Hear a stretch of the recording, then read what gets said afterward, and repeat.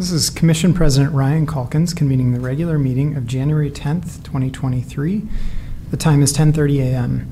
We're meeting in person today at the Port of Seattle headquarters, building Commission chambers, and virtually via Microsoft Teams. Present with me today are Commissioners Cho, Fellman, Hasegawa, and Mohammed, who are currently gathered in the executive session room awaiting the opening of the public meeting. We'll now recess into the executive session to discuss one item regarding litigation or potential litigation or legal risk per RCW 4230-110-1I for approximately 20 minutes, and we'll reconvene into public session at noon. Thank you.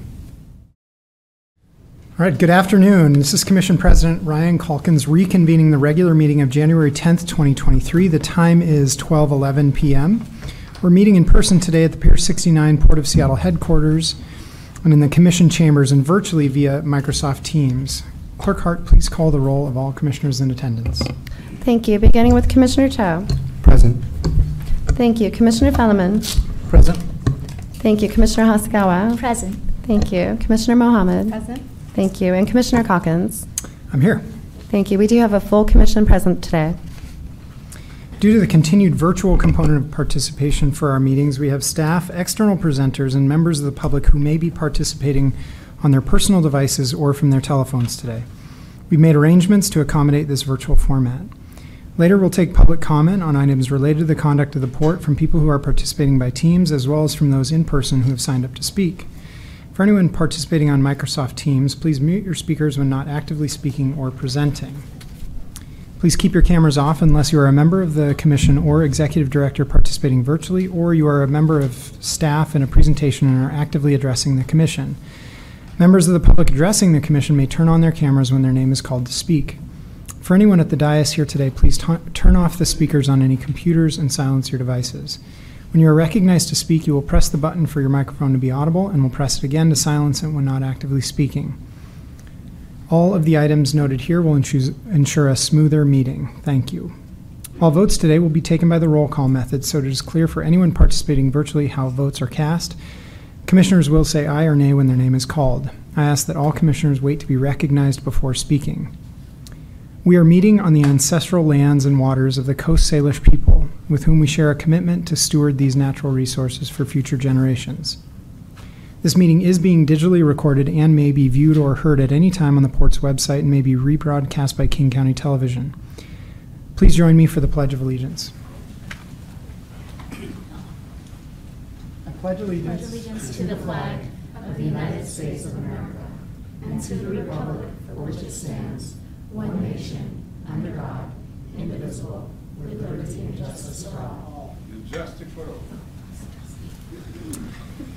The first item of business today is approval of the agenda. I understand that Commissioner Fellman would like to pull item 8D from the consent agenda. Is that correct, Commissioner Fellman? Yes, thank you. Are there any other items to be pulled from the consent agenda? All right. Commissioners, the question is now on approval of the agenda. Is there a motion to approve the agenda as amended? So moved. Seconded. The motion has been made and seconded. Is there any objection to approval of the agenda as amended?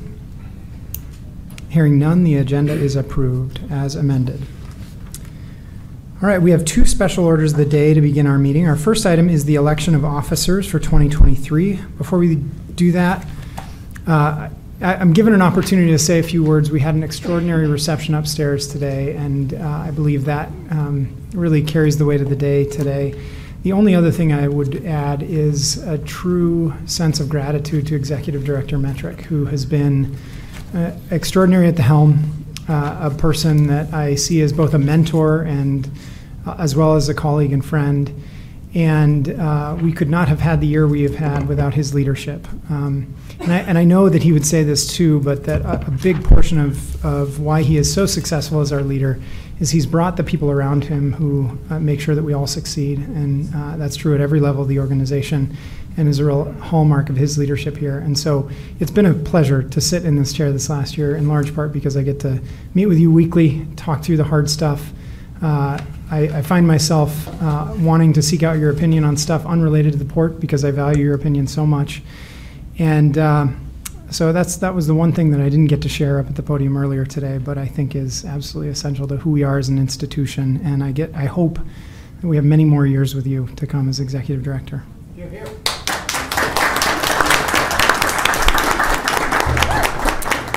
embarrassing. Thank you, Mr. Mayor. And I knew that it would be. Reflects the staff. you know, Sometimes, so. sometimes I think my job is just to see if I can get Steve to turn red over there. We will also get a chance to hear from our incoming officers after the vote on the order before us. Clerk Hart, can you please please read into the record the next item? Yes, this is Agenda Item 4A, Order Number 2023-01, an order electing the slate of Port of Seattle Commission officers for calendar year 2023. And I'll go ahead and read that slate of officers into the record. The statement in support of the order. At the first meeting of each calendar year, the Commission elects the President, Vice President, and Secretary, whose terms run from the date of election until the end of the calendar year. This is Bylaws Article 3, Sections 2 and 3. The duties of the President, Vice President, and Secretary are described in the Commission's bylaws and rules of procedure. The individuals listed above have agreed to perform the duties of their respective proposed offices in 2023, have acknowledged the principle that public service is a public trust, have executed annual transparency pledges, and recognized that all officers serve at the pleasure of the Port of Seattle Commission. The text of the order. The Port of Seattle Commission hereby elects the following slate of officers for 2023. All terms expire December 31st, 2023, pursuant to the Commission bylaws. President Sam Cho, Vice President Toshiko Hasegawa, Secretary Fred Felleman. And that concludes the reading of the slate of officers. Commissioners, the order before you designates our President, Vice President, and Secretary positions for 2023. Is there a motion and a second to adopt Order Number 2023-01? So moved. Second. It has, the motion has been made and seconded. Is there any discussion? Come on, this is a chance to say how much you... We'll also give you guys a chance after this, too. So, go ahead.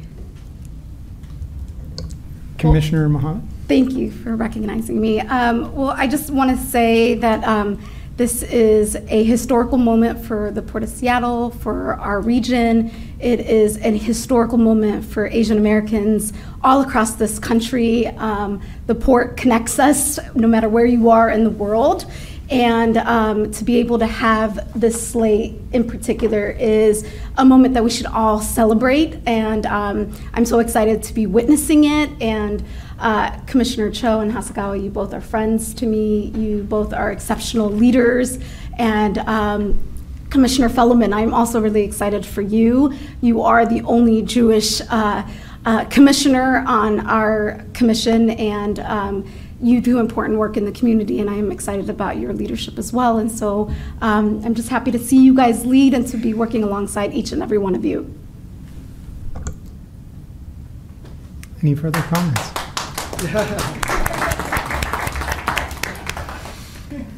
All right. My remarks on this are going to be really simple. It is rare that I would feel zero reservations about handing over leadership to someone, but I am, having worked now 3 years with Commissioner Cho, I have zero reservations about his doing an excellent job as President of the Port Commission, and the opportunity for Commissioner Hasegawa to step into the role of Vice Chair or Vice President tells me that we've got a bright future ahead, and so this is an exciting time for us at the Port of Seattle, and I'm just glad to be a part of, be a witness to it. So with that said, hearing no further discussion, Clerk Hart, can you please call the roll for the vote? Commissioners, please say aye or nay when your name is called. Beginning with Commissioner Cho. Aye. Thank you. Commissioner Felleman. Aye. Thank you. Commissioner Hasegawa. Aye.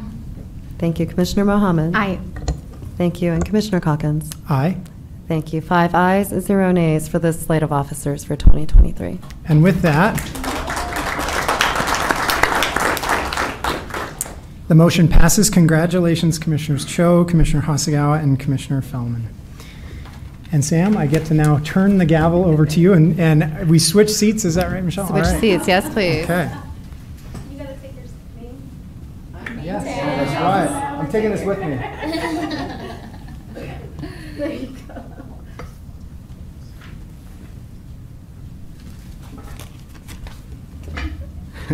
Where's Brenda going?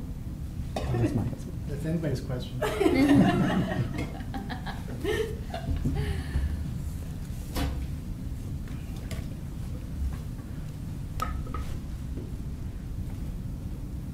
Amazing. Well, I said my bit earlier, so I'll make my remarks quick. But first and foremost, I want to thank my colleagues for entrusting me with this tremendous responsibility. And I want to thank President Calkins, or President Emeritus Calkins, for the tremendous leadership that you showed in 2022. 2022 was very unique for many reasons. We had 2 new colleagues who joined us in the commission, and oftentimes when you have new people on a team, it can be a little hectic. You're not sure if folks are going to get along. I knew we were going to get along, but it's not always clear how the team will mesh together, and I think Commissioner Calkins did an excellent job from day one of having new colleagues, of getting us together, making sure that we were all on the same page, and it was very clear from the get-go that we all shared the same values, and I think the success that we saw in 22 was a large part of the leadership that you showed, so thank you so much. In closing, I want to really thank the Port staff. Oftentimes as electeds and as commissioners here on this podium, we always get the spotlight or the headlines in the news. But we all know up here that in reality, it's the folks on the ground in our offices who are really executing and doing all the great work that make us look so good. And so on behalf of my colleagues here up on the podium, I really want to thank the Port staff. We went through a tough winter with some difficulties at the airport. The pandemic was tough for those who worked in the maritime industry, and we have a lot of challenges ahead.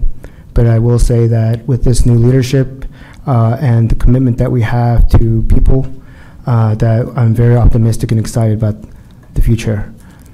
Lastly, I'll just say that, to quote a good friend and mentor of mine, Marilyn Strickland, who always says, "It's great to be the first, but you should never be the last." And so while I may be the first person of color to serve in this spot, I know for a fact that I won't be the last. And so I really look forward to those who are going to come ahead, who are going to lead this institution going forward. So thank you very much. I'd like to now ask if our Commission Vice President and Secretary have comments they would like to make. So I'll start with Commissioner Hasegawa. Thank you, President Cho. Well, actually, first and foremost, I just wanted to acknowledge the tremendous leadership of our outgoing president, Commissioner Calkins, who has truly demonstrated for me what grace and compassion in leadership looks like. I think you were a really important example to be able to step to this body as a freshman and see you in action. You, for me, set the example of how values and vision can guide the institution and leave a legacy and a foundation upon which we can build. Can you just show the audience your tie, please? Talk.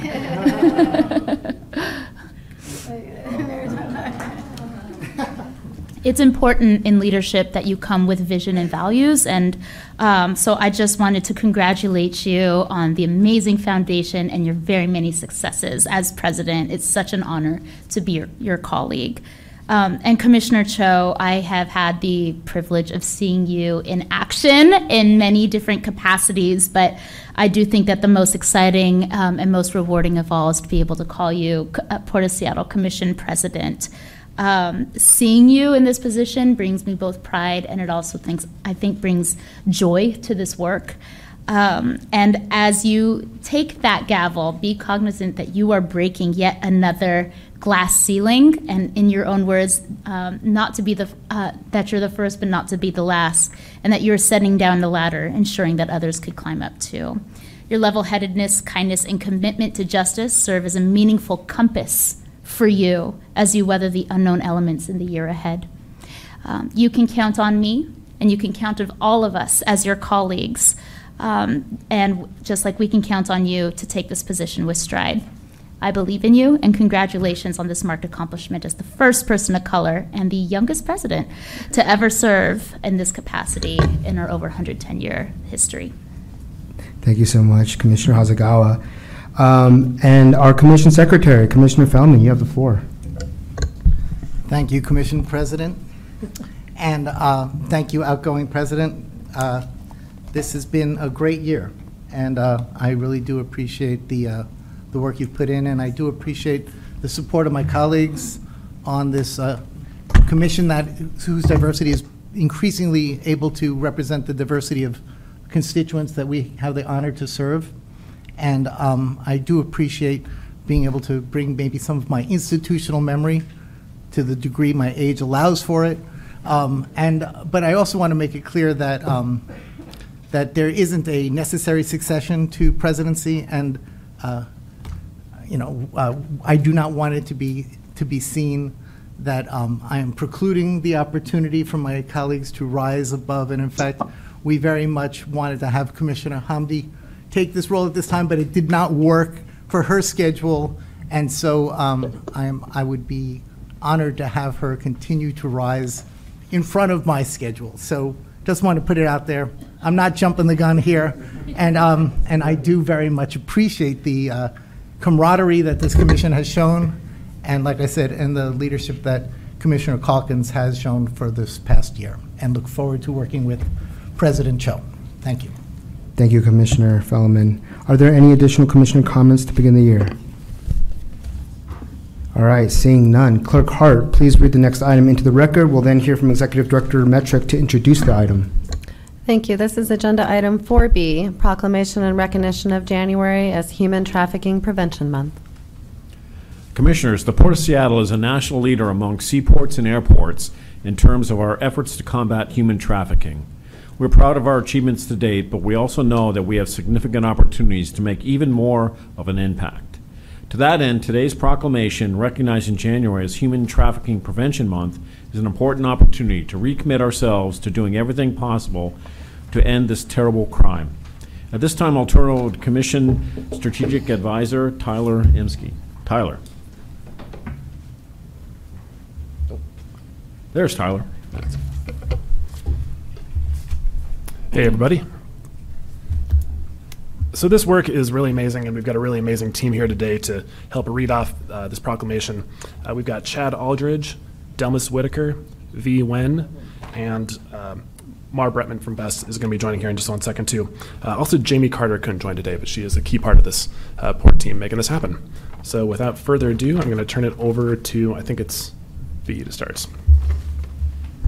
Whereas human trafficking, also known as trafficking in persons, includes both forced labor and sex trafficking, and whereas human trafficking robs millions of their dignity and freedom, enriches transnational criminals and terrorists, represents a threat to international peace and security, and undermines the rule of law, and whereas the Federal Trafficking Victims Protection Act of 2000 called for the United States to combat human trafficking domestically and internationally, and whereas in 2010, President Obama declared January National Slavery and Human Trafficking Prevention Month, and every year since, each president has followed this tradition. And whereas the Port of Seattle has joined the fight to end human trafficking through multi-year efforts at SEA, including bystander training for port employees and victim self-rescue tools. And whereas during the Port's 2021 budget process, Commissioner Cho championed $300,000 in the budget to provide essential resources for the Port's anti-human trafficking efforts. And whereas the U.S. Department of Transportation has awarded the 2022 Combating Human Trafficking in Transportation Impact Award and $50,000 in cash to SEA, the United Against Human Trafficking proposal to convene a national steering committee to 20 diverse airports and scale the Port of Seattle's counter-trafficking approach into the awareness toolkit for use by airports nationwide. And whereas the port has convened an anti-human trafficking work group comprised of employees from aviation, maritime, and corporate and central services, which has presented recommendations for the proposed spending plan for these resources. And whereas recommendations from the anti-human trafficking work group were crafted to ensure that every division of the port's operations bolsters the port's anti-human trafficking efforts.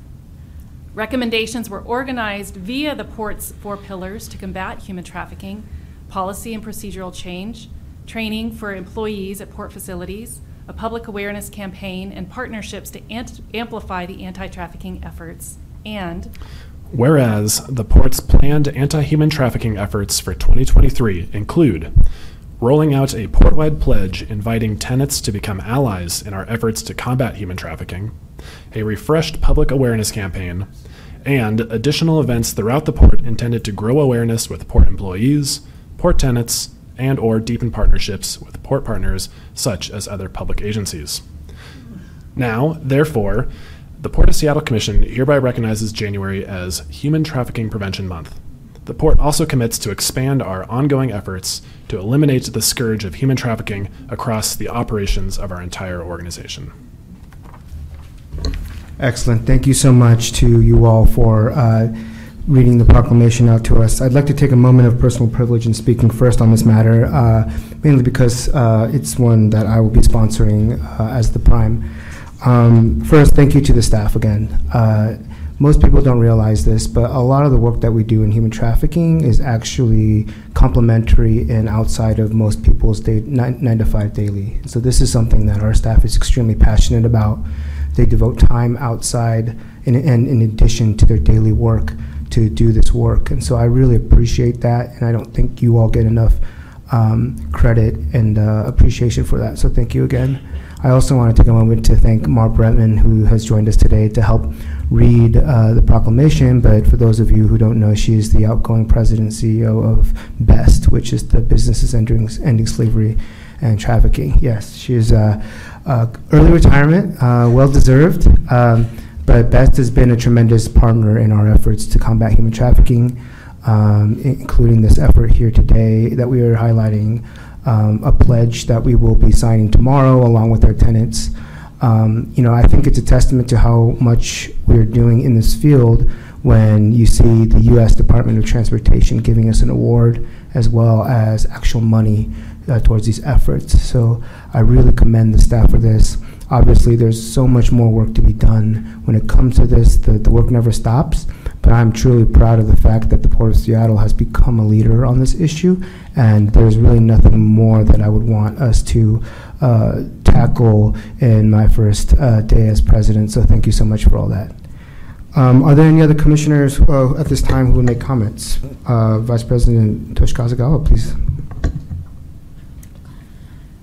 Susanna Remirada Blackwell. She is a woman who was bought as a mail order bride by a man who became her husband legally, who found her in a magazine. He flipped through the pages, decided he liked her best, and sent for her. He pursued to abuse her at home, and she sought to divorce him. When she showed up for her court date, accompanied by 2 friends, Phoebe Dizon and Veronica Loretta Johnson, she was met by her husband, who calmly pulled a 9mm handgun and shot her vertically, first in the head, then in the chest, and then in her belly, where she was carrying her 8-month unborn child.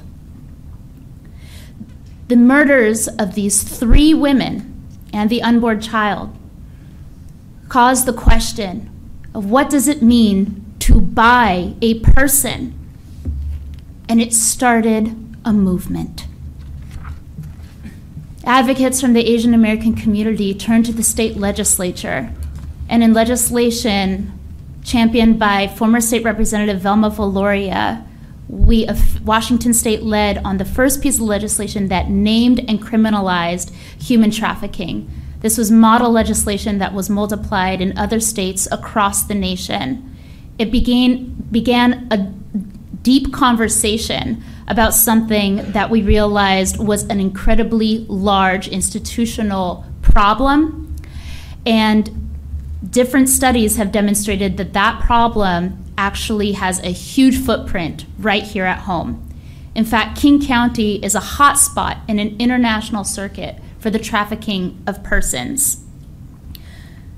Ports are a place where trafficking happens, but it's not just through our gateway. It's in the fields. It's across the supply chain. And so I'm so pleased to know that the Port of Seattle is expanding its efforts and raising awareness, including through the passage of this proclamation. We have so much work to do to address the second largest and fastest growing underground economy in the world. But this is one of those spaces where the Port of Seattle can make an influence globally by acting locally. Thank you so much to our prime sponsor, Commissioner Cho, and thank you to the staff that brought this forward. Thank you so much, Commissioner Hasegawa. Anyone else on the dais? Commissioner Mohammed. Well, first I want to thank President Cho for bringing this forward, and to the staff members who have spent so much time on this issue. President Cho, thank you for keeping this issue front and center for the commission. I also want to recognize former Commissioner Courtney Gregoire, yes, who also kept this issue front and center for the Port of Seattle. Combating human trafficking has been an issue that the port has been wrestling with for a very long time. And it is an issue that we have to continue to work towards and to combat. President Cho and I have talked about this issue in the Aviation Committee. And every time these proclamations come in front of us, I always go to a place of what could we do? What more can we do? What action, what tools do we have to act and do something about this issue that impacts so many people who look like me, who look like so many of us in this room. And there's also Representative Tina Orwell from the 33rd has worked on this issue for a very long time, and I have shared with folks in the Aviation Committee that we need to go beyond signages, that we need to do more. A lot of the times when someone is trafficked and they're trafficked through our airport, for example, one of the only places that they have time to be alone and to be by themselves is at a restroom.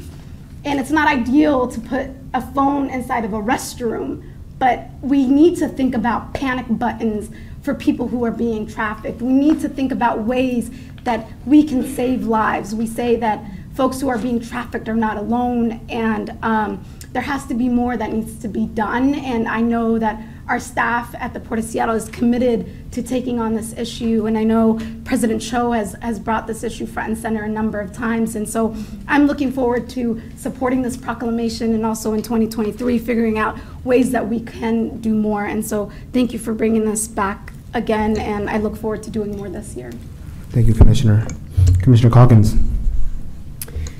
In the larger ecosystem in which people move between places, national boundaries play an extraordinarily important role in determining who can come and go from where. And unfortunately, our broken immigration system in the United States actually exacerbates this problem because it creates incentives, gray or black market incentives, for folks to traffic in people rather than those people being able to pursue legal means to get to and from the United States and other countries. And so I think for us, it's important to recognize that we need to continue as an institution to advocate for a federal immigration fix. The system is incredibly broken and is creating all sorts of negative externalities, including this one.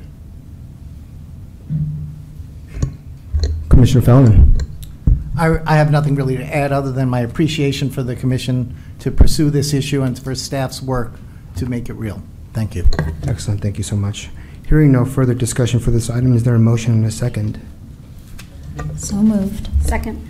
A motion was made and seconded. Clerk Hart, please call the roll for the vote. Commissioners, please say aye or nay when your name is called. Thank you. Beginning with Commissioner Cho. Aye. Aye. Thank you. Commissioner Fellman. Aye. Thank you. Commissioner Hasegawa. Aye. Thank you. Commissioner Mohammed. Aye. Thank you. And Commissioner Calkins? Aye. It's weird looking at you over there, Commissioner. On the end. Aye. Thank you. 5 ayes, 0 nays for this item. Excellent. The motion passes. Thank you so much. All right, moving on to the next agenda item. Thank you, Chad. Our next agenda item is the Executive Director's Report. Executive Director Metrick, you have the floor.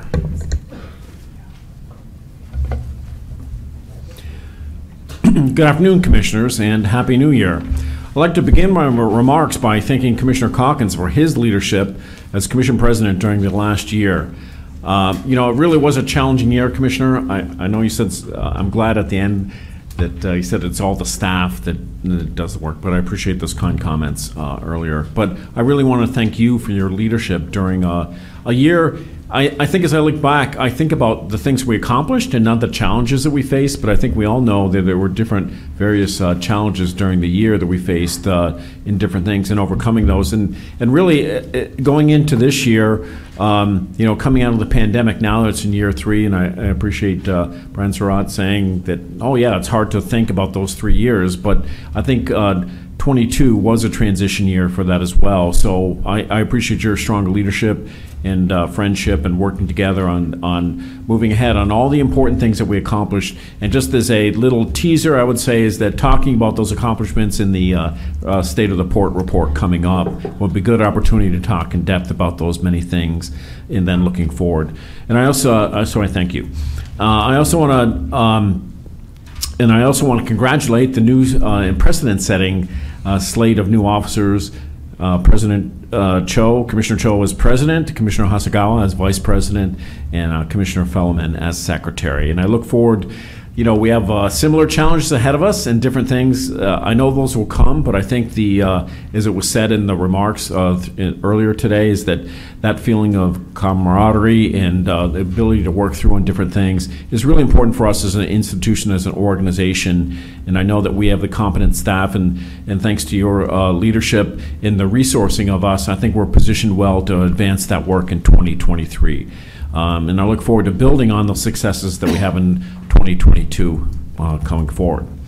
However, before we look ahead, I want to highlight 2 significant operational successes at the end of last year that probably are still in our memories, even though it's hard to remember those on such a nice, beautiful day where we have great weather, and it's a really foreshadowing our future in 2023. However, I want to look back a few weeks ago, first at SEA at Seattle-Tacoma International Airport, where there were 2 significant disruptions, starting with an ice storm and then the national cancellations from Southwest Airlines.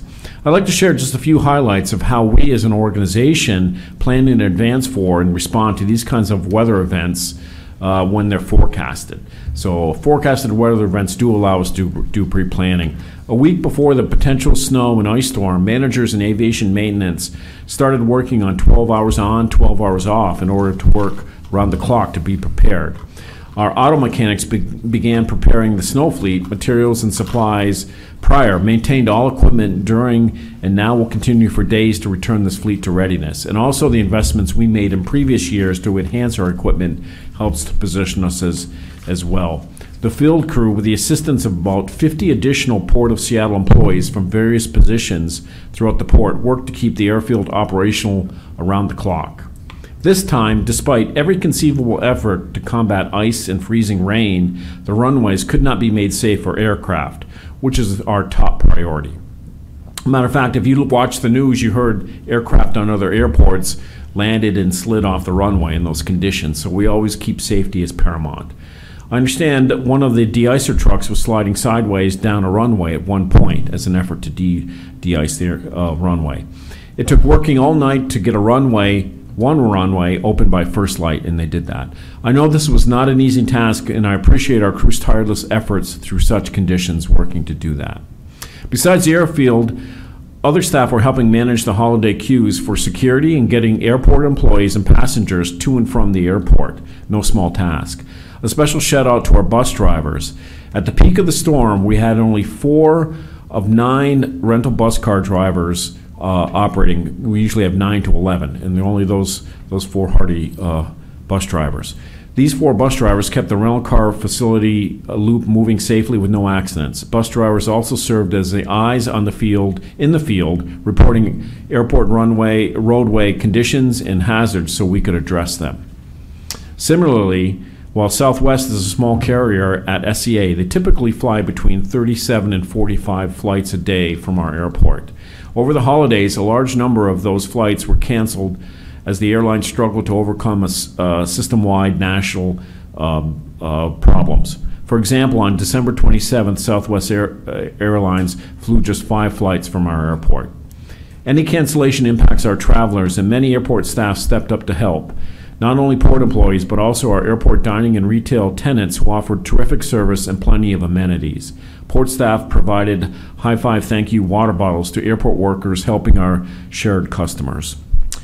Huge thanks to the many port employees who worked through the challenging events at SEA over the holidays as they worked to keep the airport safe and sound and operational 24/7. And this is a thing we do every day. Harsh weather conditions also brought additional problems. There was significant devastation to our community in the Duwamish Valley neighborhood of South Park, with severe flooding that led to over 85 individuals being displaced due to significant damage to their homes. Many of them were multi-generational families from the Latinx and KMI communities. Working closely with Seattle Public Utilities, the Duwamish River Community Coalition, they organized mutual aid, donations, language access, and other resources. Port staff stood up our Duwamish River Community Hub in the heart of South Park as a respite center and donation hub for those impacted. Clothing, groceries, water supplies, and monetary donations have been steadily coming in and getting in the hands of those in need. It really support the support of all the commissioners, especially Commissioner Hasegawa, in these efforts to meet the needs of the community and focusing on the needs of the community. I want to recognize the many port staff that stepped up to volunteer for shifts at the hub, managed by our community engagement team who led the port's response. The DRCC has partnered with several other community organizations to offer ongoing support for the community. And as of today, the hub has returned to normal operations, serving our Duwamish River community equity programming. I'm proud of the way the port stepped up at this time of community crisis to help our neighbors as we could. We encourage all of those who want to provide support to visit the DRCC website, which continues to be a clearinghouse of information of ways to help the community. In positive news, at the end of the year, our state's $1 billion clean hydrogen hub application, which the port and the NWSA are part of, received encouragement from the United States Department of Energy based on an initial concept paper submitted this past fall. The DOE has invited the Pacific Northwest Hydrogen Hub to submit a full application by its deadline in April. We are one of the 33 applicants encouraged to move on to the next round of 79 total. Hydrogen is promising, as you know, hydrogen is a promising alternative fuel, particularly in the maritime environment. And we are excited to participate in this important bipartisan infrastructure law funding opportunity. We look forward to sharing additional details with you as we get closer to the final submittal. Looking forward to the year ahead, I'd like to highlight a number of capital projects whose construction airport travelers will begin to experience, and I have to say not in a great way. They'll experience this as part of the efforts to upgrade Seattle-Tacoma International Airport. Barricades for the upcoming SCA Gateway project are being installed on the north end of the baggage claim level near carousels 15, 16, and doors 22. As noted in the previous meetings, once complete, this project will improve throughput and modernize our North Main terminal. And as you know, for all of our projects, we have to kind of rebuild it as we're continuing to operate, and this is just part of that process. But it's always good if you're impacted to know that there's better things, better level of service on the other side. On the land side, as part of the curbside accessibility and safety project, Skybridge 1 near the Green Elevator Banks and International Airlines will be closed due to construction. Travelers and staff will need to use Skybridge 2 by the yellow elevators to access the terminal effective January 9th, yesterday, for a few weeks. Finally, next Monday is the Martin Luther King holiday. In addition to providing paid time for most port employees, this day is an opportunity for us as an organization to reinforce our commitment to equity, diversity, and inclusion priorities, and to look for ways to volunteer in the community. I hope that we can all be reminded of the Reverend Dr. King's values and be able to honor his legacy and impact by committing to justice, equity, and nonviolence. Moving to today's commission meeting, I'd like to highlight a few items. First, I want to acknowledge today's proclamation for the Anti-Human Trafficking Awareness Month. And as you know, the Port of Seattle is a national leader among seaports and airports in terms of our efforts to combat human trafficking. We're proud of our achievements to date, but we also know that we have significant opportunities to make even more impact, as you heard in the proclamation. Today's proclamation is an important opportunity to recommit ourselves to doing everything possible to end this terrible crime, and you have my commitment to that as well. I want to congratulate, we heard about the $50,000 grant and additional national recognition. I want to congratulate the team for this. I know that Commissioner Cho will be speaking at the Federal Anti-Trafficking Conference in Washington, D.C. later this month, and we'll be able to share more about these important efforts. On our consent agenda is an authorization related to our terminal solid waste project. This project helps SEA meet its 60% waste diversion goal by providing important infrastructure renewal and capacity upgrades to handle the airport's recent growth. Specifically, it will help accommodate passenger and terminal growth and the associated increase in solid waste, recycling, and compostable waste streams. Unprecedented construction inflation over the last 4 years, complex phasing, and the cost of concrete and steel have contributed to the overall cost increases to this project. Item 10A is an item related to Pier 66 shore power, one of the key components of our Maritime Climate and Air Action Plan, and we are excited to begin construction on this project so that it is ready for the start of the 2024 cruise season. Allowing cruise ships to plug in at berth reduces not only carbon emissions, but also other harmful air particulates. And the completion of this project will result in all 3 port cruise berths being shore power accessible. Lastly, you'll receive our annual briefing on our tourism development program. Tourism is a key economic driver for the port in our region in the state, and we've been a longtime leader in this industry. Our role in tourism has been particularly essential as we continue to recover from the impacts of the COVID-19 pandemic and as we push the industry to further emphasize responsible and environmentally sustainable options. Commissioners, this concludes my remarks. Thank you. Thank you for the time for extended. There's a lot going on. And yeah, there's a lot going on, clearly. Thank you so much, Executive Director Metrick. We are now on to committee reports. Erica Chung, Commission Strategic Advisor, will provide the report. Erica. Good afternoon, President Cho. I have one committee report for you today. Commissioners Calkins and Hasegawa convened the Sustainability, Environment, and Climate Committee on December 20th, 2022, where commissioners were briefed on the waterfront clean energy strategy, discussed the tree stewardship components and timeline of when it would be brought forward for commission action, and discussed key takeaways and opportunities from 2022 international travels. Commissioners Calkins asked staff to think about how we may incorporate some of the United Nations sustainability measurements and standards to our own activity. This concludes my remarks. Thank you. Thank you, Erica. I actually forgot to ask if there are any questions for Director Metrick, so I'll open it up for questions for either Director Metrick or Erica Chung. There you go. Any questions? No? Commissioner Hasegawa? Thank you, Commissioner Cho. Executive Director Metrick, I'm just wondering, knowing that climate change is happening and that inclement weather is a very real challenge that we're going to continue to face, what steps are we taking to be prepared for December and January next year? Well, I think the investments, let me just talk about the snow and ice. Of course, snow is something that you can, it's really the ice conditions which led to our first, the shutdown, not maintaining the airport. But we'll continue to look at that. We organize all year round, and really, I thank the commissioners for the support of the new equipment. You recall, I think it was last year, we updated our equipment.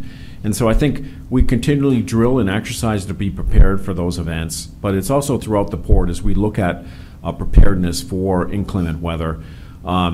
I think for us too, it's also, you bring up the issue of resiliency, right? How do we prepare for all threats, from climate change, sea level rise, and inclement weather related to that, storm weather related to that. And it's a continuous process for us. We've done our assessments, and we're always looking at updating those assessments to the steps that we can take to have us more prepared. So it's two parts. One part is making sure that our infrastructure is prepared for that, and the other part is having, it's prevention from the damage happening, and then preparedness in case something does happen, and then response to that so that we can get up and operating as soon as possible. In this case, on the airport, getting those runways open as soon as possible and getting all the efforts operating there. So it's continuing for us. It's just a reminder, and we do lessons learned. We go back and review our response to it and preparedness and what we can do better the next time.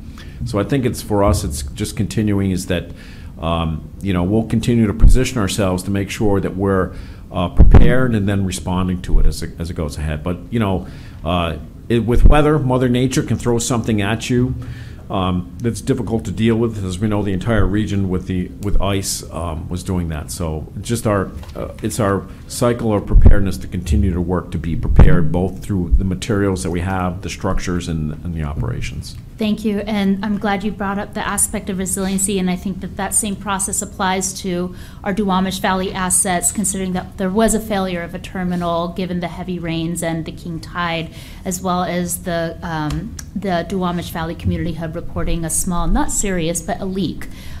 So that concept of resiliency, I think, is not just for the airport, and also for our seaport assets. Thank you. Excellent. Thank you for that question. Any other questions for the director or Erica? Great. Seeing none, we will go on and move on to public comment. We are now at the public comment section of our agenda. The Port Commission welcomes public comment as an important part of the public process. Comments are received and considered by the Commission in its deliberations. Before we take public comment, I want to review our rules for in-person and virtual public comment. Each commentator will have 2 minutes to speak and should stay within the allotted time. A timer will appear on the screen, and a buzzer will sound at the end of the 2-minute period for each speaker. You must limit remarks to topics related to the conduct of port business. These rules apply to introductory and concluding remarks. All remarks should be addressed to the Commission as a body, not to any individual on the Commission. Disruptions of Commission public meetings are prohibited. Disruptions include, but are not limited to, the following: refusal of a speaker to limit remarks to topics related to the conduct of the port business, threats and abuse or harassing behavior, including but not limited to obscene language and gesture, refusal of a speaker to comply with the allotted time set for the individual speaker's public comment, leaving the podium or testimony table to physically approach commissioners or staff during one's public comment, provided speakers may offer written materials to the Commission clerk, and any behavior that disrupts, disturbs, or otherwise impedes the meeting. Written materials provided to the clerk will be included in today's meeting record. The clerk has a list of all those prepared to speak. We are taking comments from anyone who has signed up to speak virtually, as well as anyone who has joined us in chambers today.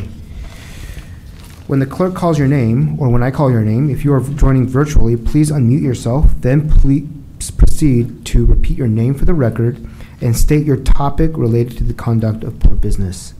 If you're on the Teams meeting and you're also streaming the meeting on the website, please mute the website stream to avoid feedback.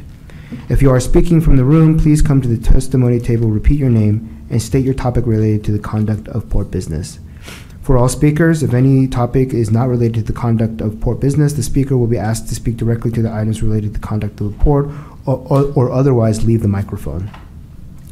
As a reminder, please comment time will be limited to 2 minutes per person. Clerk Hart, we will go ahead and ask our first in-person speaker to come to the podium, and that is Alex Zimmerman. Alex? Me? Yes. Oh, I see. I'm sorry. Yeah, forgive me. Alex, please remember to state your name for the record and the topic that you'll be speaking of related to the conduct of the port. Hi, my name is Alex Zimmerman. I'm president of Stand Up America, and I'm candidate right now for King Country District 623. I want to speak about... Alex, what's the topic related to the port that you were speaking of today? The conduct of the port. I want to speak about something what is, I think, very important and absolutely critical. I want to speak about behavior of what have 5 commissioner. I think this key to everything. What is we doing here? You know what is mean? And in business, what is include $1 billion and about 750,000 people who live in Seattle, who by definition I think is a slave. So first, what is I want to explain to you, because I want talking about exactly detail, because evil in detail about your behavior. Yeah, first, you're always late. I never see businesses, civilized businesses, will be late, always. So this number one is absolutely critical, this show who you are. Number 2, all decision what is you make right now is behalf of minority. It is very interesting because 4 people here represent only 15%. So your decision nothing to do with business. Everything what is you doing is only support this minority or opinion about minority. Your opinion cannot be behalf of 100% people who live in Seattle because only 15% minority. It's number 2. In number 3, I think you're very low, primitive, and very aggressive. Is this exactly what is I talk about this before many times? So each time what is I have different opinion, you know what is mean? Qualify you like a different, you always got me. So I am thinking you are them Nazi, Gestapo, democracy, fascist. And you acting like a family, like a mob. Look, nice family. So I think this little bit a psycho too. You know what is mean, you psychopath. So I speak right now behalf of port and about behalf of city of Seattle. You need to start acting like a civilized people, not like a mentally sick psychopath. This is exactly what is my opinion. Thank you very much for your time. Thank you very much. All right. We'll be moving on to our second speaker, who is Mar Bretman.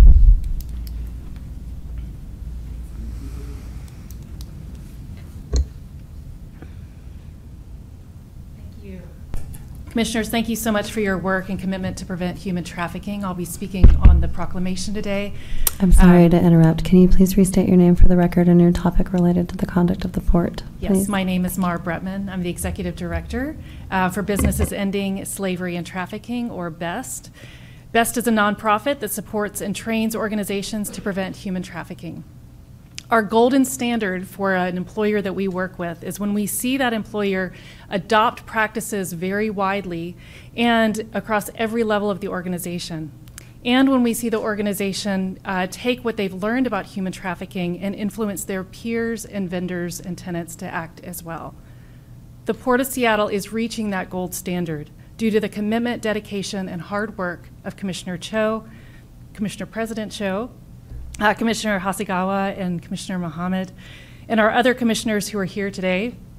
In addition, I've been so impressed with the dedication of staff like Stephen Metrick, Eric Shinfield, Chad Aldridge, Tyler Imsky, Vi Nguyen, Jamie Carter, Delmas Whitaker, Perry Cooper, Bukta Gisher, Guadalupe Torres, and Russ Reed. And there are so many more people working on this that I don't even have time to name them all.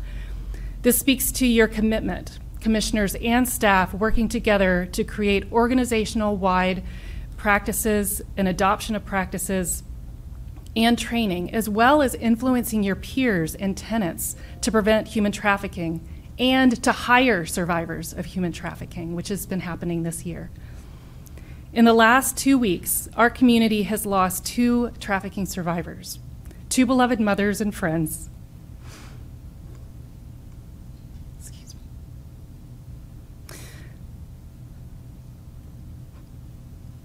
And our work by the Port of Seattle gives us hope that people who did not even know these women care about them and care about their children and are working to make every effort to stop this violence. Thank you so much.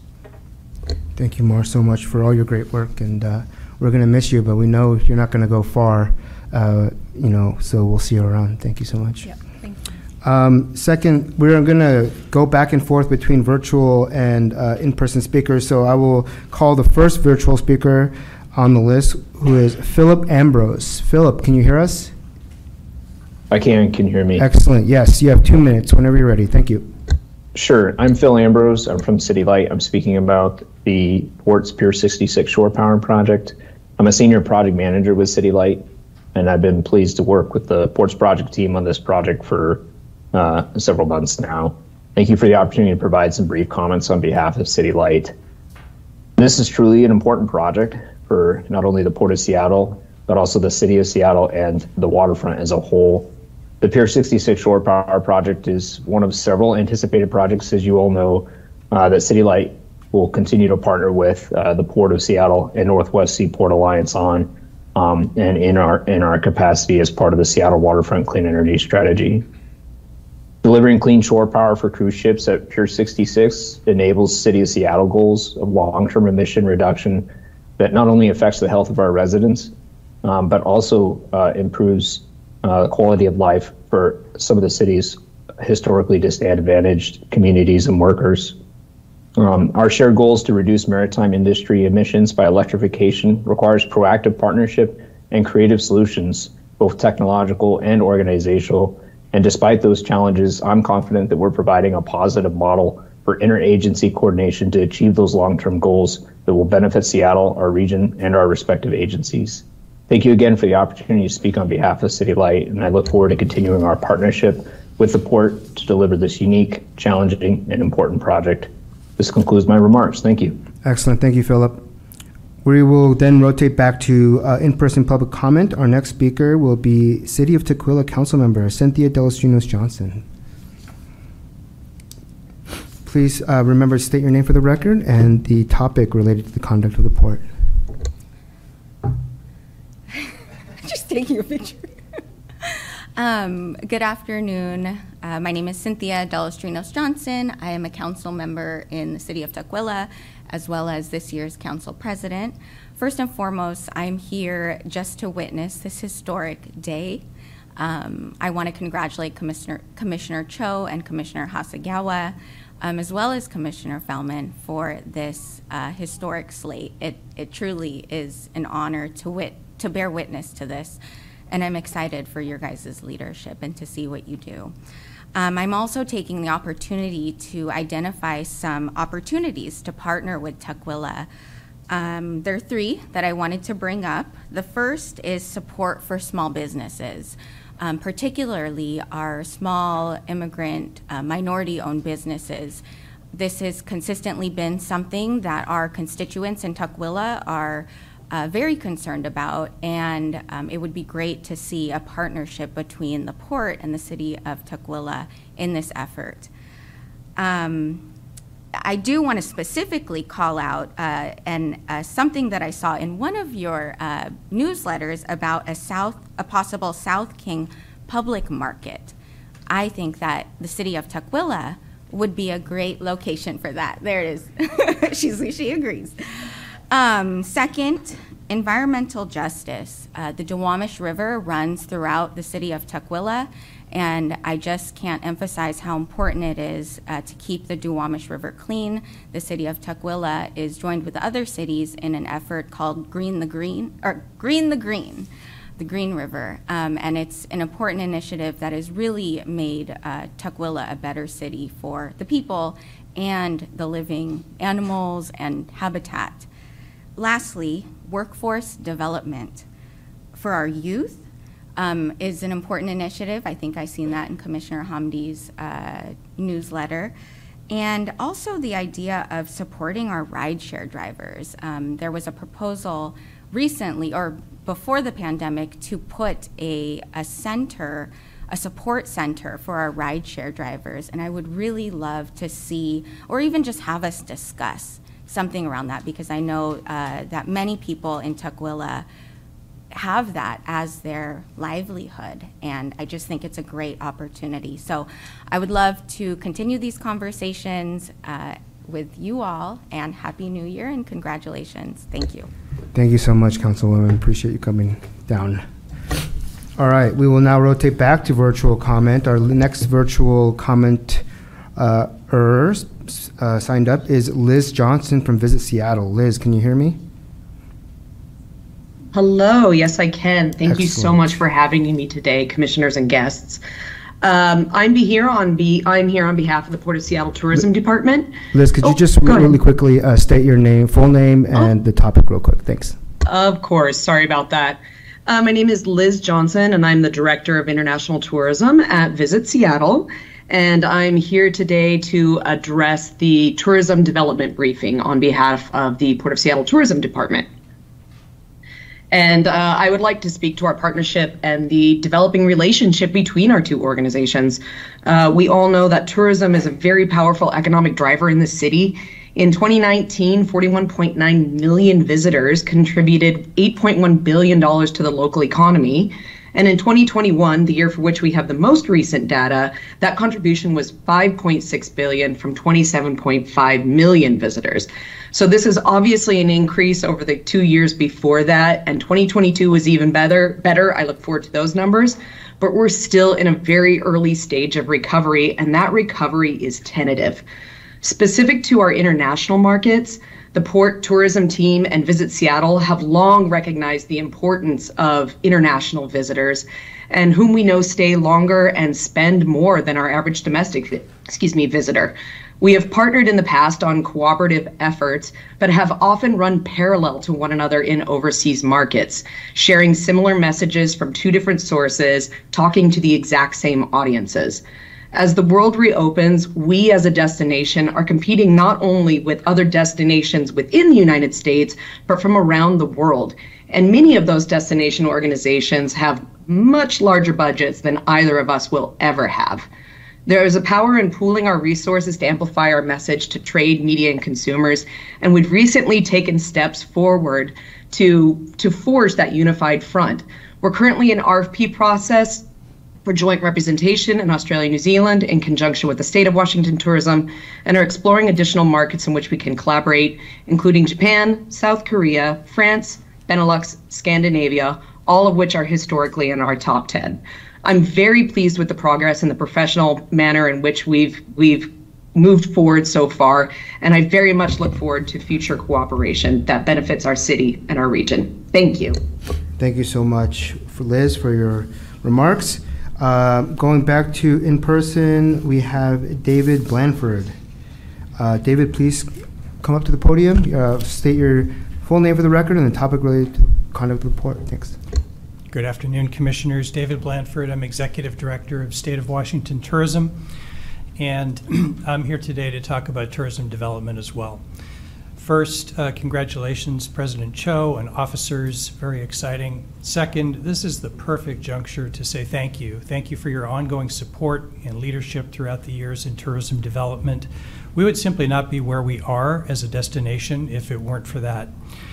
I would especially like to call out Commissioner Felleman for your leadership and inspiration with responsible travel and tourism development, Commissioner Hasegawa for elevating these efforts, especially in the last year, and Executive Director Metrick, thanks for your ongoing support and the support of your team, which is so meaningful to us. We work with them every day. I'd call out especially Dave McFadden for his understanding of the shared statewide footprint, commitment to economic development, commitment to diversity, equity, and inclusion. And the new kid on the block, Nick Leonti, Director of Tourism, who has just been fantastic in the past 6 months, has immediately joined our statewide team. He brings global understanding and knowledge of tourism, and we're so grateful for that support. So thank you. Thank you so much. All right, our last, but certainly not least speaker is virtual, and it is Amy Nestler. Amy, can you hear me? Yes. Excellent. Thank you so much for being here. If you could just state your full name and the topic related to the conduct of the report for us, and you have 2 minutes. Thank you.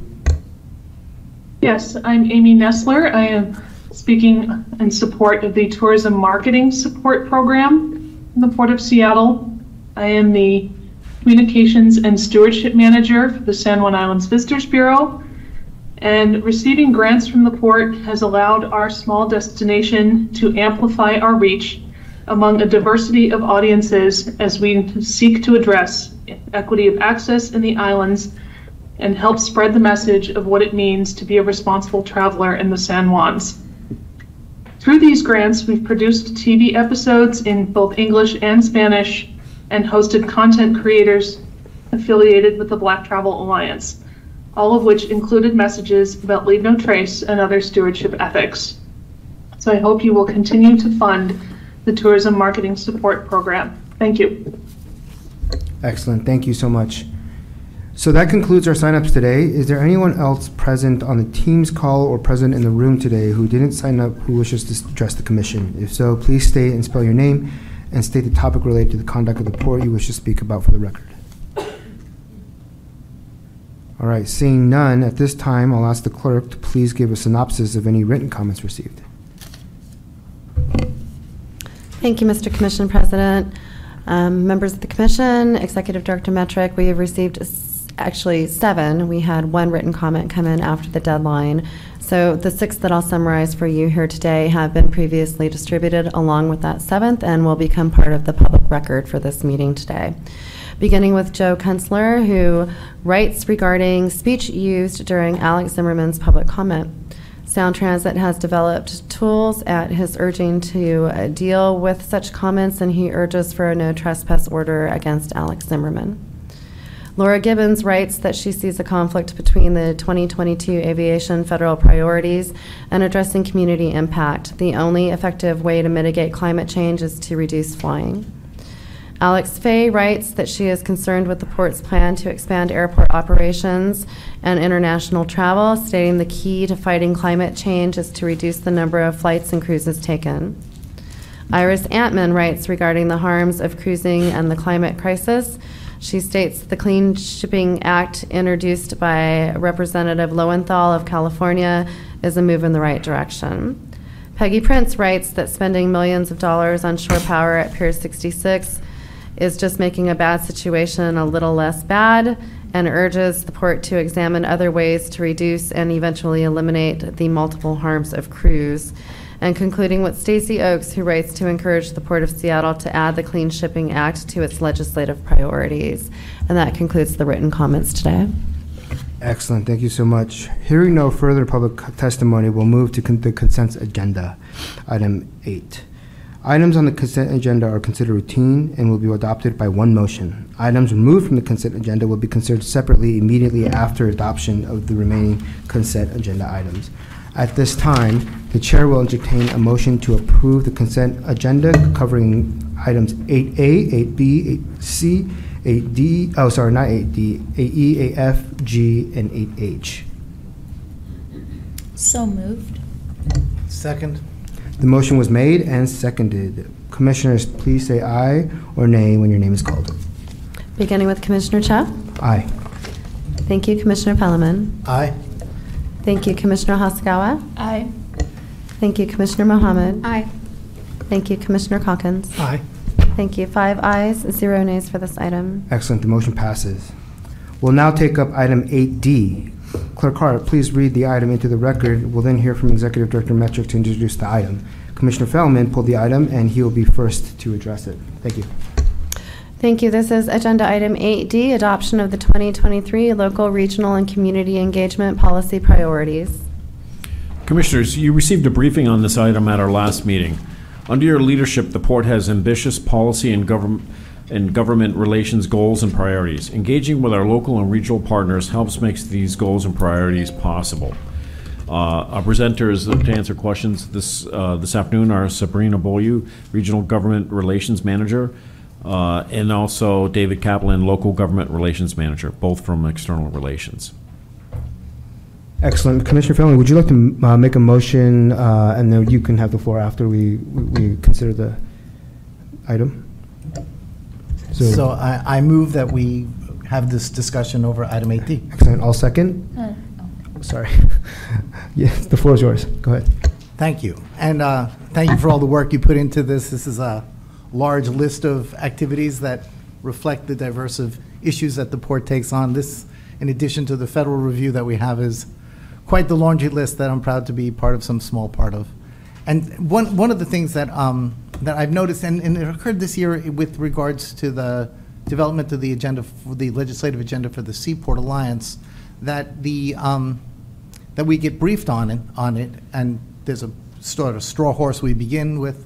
We get briefed on it and we provide feedback, and then for this to show back up in consent doesn't allow for the conversation to talk about how those comments that you received are adequately reflected, or if some other brilliant ideas come to our mind in the interim. So I was just kind of, given the, really the importance of the role of commissioners in our interaction with the public, the local community interactions, that I just see that the opportunity to have further conversation about how comprehensive, even though this list is large, as I said, how it is articulated and whether there are not some things that could also be included. So that's why I wanted to take this opportunity. Thank you, Commissioner. We took a different approach, if you recall, when we did our briefing, and instead of the more global laundry list of priorities that we've managed to compile in the past, we've taken everything back to our guiding principles, which is the Century Agenda, and tied back those things that the Commission identified in your retreat earlier last year, and also during your budget retreat had identified. We brought those in along with some of the other large items that have been standing for a while, incorporated those, and then met individually with the commissioners to have a conversation about making sure that your priorities were included. We then briefed that at the commission meeting, and we've incorporated the little feedback that we did receive at that meeting into the document that you have today. Well, thank you. And for the 5 members of the public that might be listening, it would be great to give them an opportunity to hear how responsive we are to those, to see how we are intending to review or impact our interactions, how we spend our resources. And so I just had a few comments, and I don't know whether my colleagues have had a chance to dig into this. Like I said, quite a comprehensive list. I'm not suggesting that otherwise, but like 2 things in particular I would like to comment on. There's, of course, we can always nitpick, and I'm going to spare you with that. And I actually tried to put in writing what I'm going to try to say. It's kind of difficult to text edit in public and on the fly, and so pens down.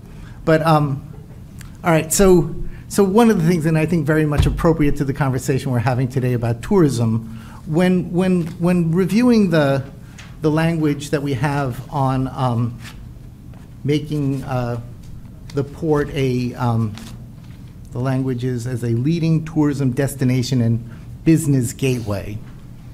We speak to the really the operation of the airport and that is one of the primary vehicles we use to promote tourism. But certainly this is a very shall we say proximal, mechanical part of it. It's we just hear about all this development of programming and promotional work, and so and this latest development we're talking about in ecologically based tourism. So I just thought that given how much emphasis we're putting on this and resources expended on it, that something more than just the airport would be appropriate. So if I could just read one sentence that I put over, and we can text edit it another time. To continue to collaborate with Visit Seattle and Washington State Tourism to promote visitors to the state and to experience its natural assets while minimizing cultural and ecological impacts. That's a sentence that I think talks about tourism promotion in addition to the physical process of how you get people to and fro. I don't know, do you really need to make a motion to whether we can accept that as probably that's what we have to do, right? Well, yeah, I would suggest, do you feel like what Commissioner Fellman is suggesting is encompassed in the guiding principles and the current work plan is, I guess, the question I would ask of you, Dave and Sabrina? Yes, it's in keeping with it. As with everything, when we went through this process, there are some things that can fall within multiple categories in some cases. For example, we had made the adjustment to make sure that helping lead on development of a green corridor for cruise showed up in both the environmental and in the responsible economic development. It's up to Commission to decide what amendments you want to make, but obviously it's in keeping with the intent of the goals that are set out in the Century Agenda. Yeah. Well, I would suggest, I think that this is covered, Commissioner Feldman, and it feels like it's going a little too deep because you're calling out organizations like Visit Seattle and whatnot. So I think this discussion might suffice as it being on the record. Well, I humbly disagree. Well, the words of the names of the organizations may be considered too specific. It is specifically what we are doing this coming year. Sure. And to have the Port of Seattle's promotion or investment in tourism being reduced to that of communicating to the community about SAMP, which we now know is significantly delayed, or near-term projects, and the efficiency of the airport, to me, that's not what we're doing about tourism. That's what we're doing about the functioning of an airport. And so I just think, while what I'm suggesting, as we heard, is completely consistent with our mission and all that, it's just not articulated as one of the things that we are actively doing this year. Okay. So if you would prefer me not saying Visit Seattle and Washington State Tourism, even though they are our partner organizations, we can just say to collaborate with partner organizations to promote visitors to Washington State. Yeah, I would accept that. Do we have a second to that amendment? Hang on a minute for me. Can I get you to restate your amendment, please, Mr. Commissioner? I thought we were going to try to not wordsmith, but here it goes. Continue to collaborate with tourism partners to promote visitors to the state and to experience its natural assets while minimizing cultural and ecological impacts. And then tell me, where would you like that placed? This would be Goal 6, Objective 18.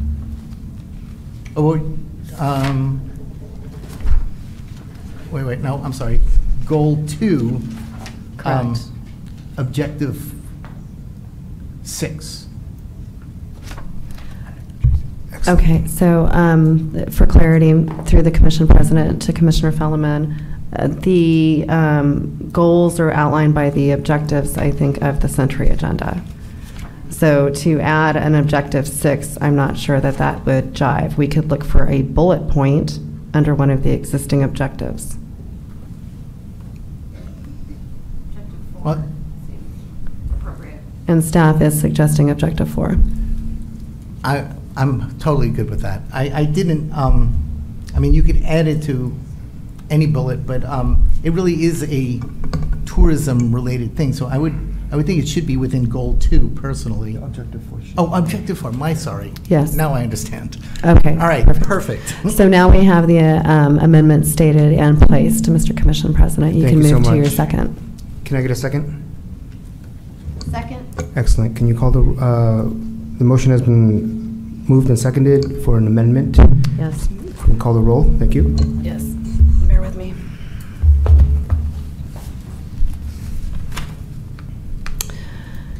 And for the vote on that amendment, beginning with Commissioner Calkins. Aye. Thank you. Commissioner Fellman? Aye. Thank you. Commissioner Hasagawa? Aye. Thank you. Commissioner Mohammed? Aye. Thank you. Commissioner Cho? Aye. Thank you. 5 ayes, 0 nays for that amendment. Excellent. Thank you very much. The amendment passes. Are there any other questions for staff at the time from commissioners on this item? I have one of this. Oh, Let's get Commissioner Hasagawa first. Go ahead. Given that it is Human Trafficking Awareness Month, and this is looking down our agenda for the coming year, I'm wondering if there is, if human trafficking advocacy lives anywhere in this document, and if not, I would propose that we incorporate it under Goal 5, becoming a model for equity, diversity, inclusion. And perhaps it could live under Objective 14. I'd like to raise that there is an active bill making its way through the legislature that was pre-filed by Representative Tina Orwell that would create a statewide service center for supporting adults with lived experience of sex trafficking. Great, yeah, we do not have human trafficking called out specifically, so I think we'd welcome this amendment. I propose an amendment incorporating human trafficking under Goal 5 and Objective 14. Second. Great. All right. Clerk Clark, did you get that, or do you need anything repeated? No, I haven't. Thank you. Excellent, thank you. The motion was made and seconded. We'll go ahead to the roll call.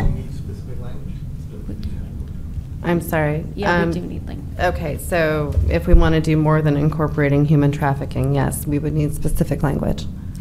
Can we just insert it? Yeah. Yeah, surprise us. I'm just kidding. I think the language would be simply to include human trafficking as a priority for the port.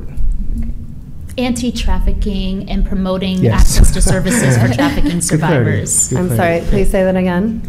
Including anti-trafficking efforts and promoting access to services for human trafficking survivors as a legislative priority of the Port of Seattle. Under Goal 5, Objective 14. And this is all recorded, so don't worry. Great, Okay. thanks. All right. Thank you for that, and thank you for the placement. Through the commission president, would you like me to go ahead and call the vote for Yes, that please do. amendment? Thank you. Beginning with Commissioner Calkins. Aye. Thank you, Commissioner Fellman. Aye. Thank you, Commissioner Hasagawa. Aye. Thank you, Commissioner Mohammed. Aye. Thank you, and Commissioner Cho. Aye. Thank you. 5 ayes, 0 nays for that amendment.